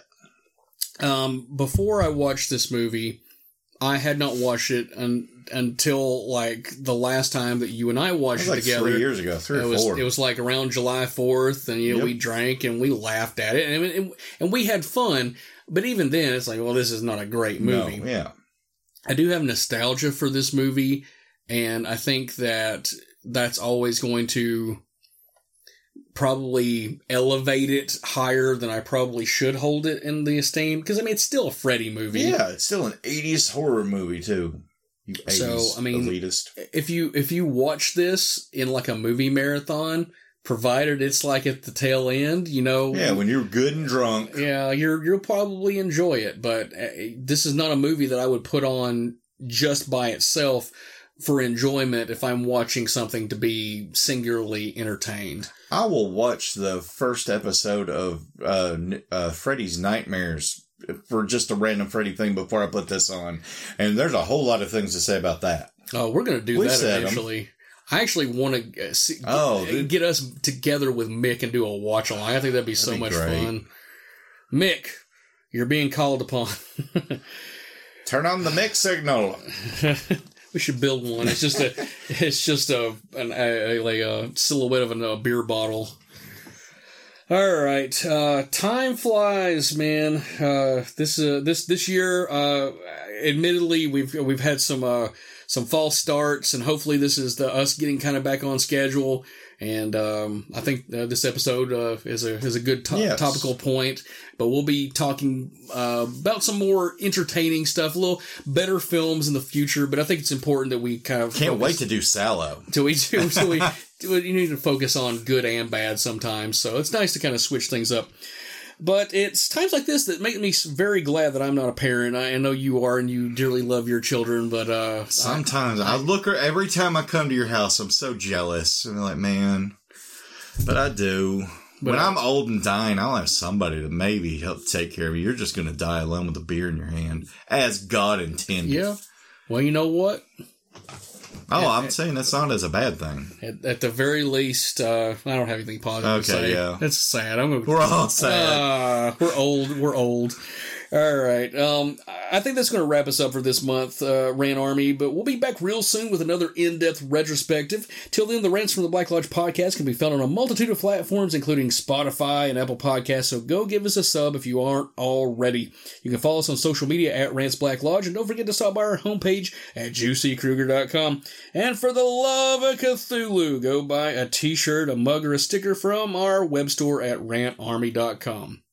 Be sure to check us out next month in Knoxville at Bride of FrankieCon, June 9th and 10th. You goddamn right. We'll be there doing some fun stuff with Mick, and we're going to be doing a VIP screening of Frankenhooker with Patty Mullen. And if you're cool, we'll go to the bar and drink, commit crimes afterwards. Oh, absolutely. I mean, we're going to be there regardless, so just find us and we'll gladly regale you with a bunch of nonsense. I'll tell you shit nobody knows about Brandon but me. Hopefully Mick will be there, and and if you can't have fun with us drinking, you'll definitely have fun with him. So we're looking forward to it. It's going to be a fun year. We look forward to doing some more awesome stuff. All right, for Fat Tony, this is Brandon A. Lane signing off. Till next time, Rant Army, keep marching.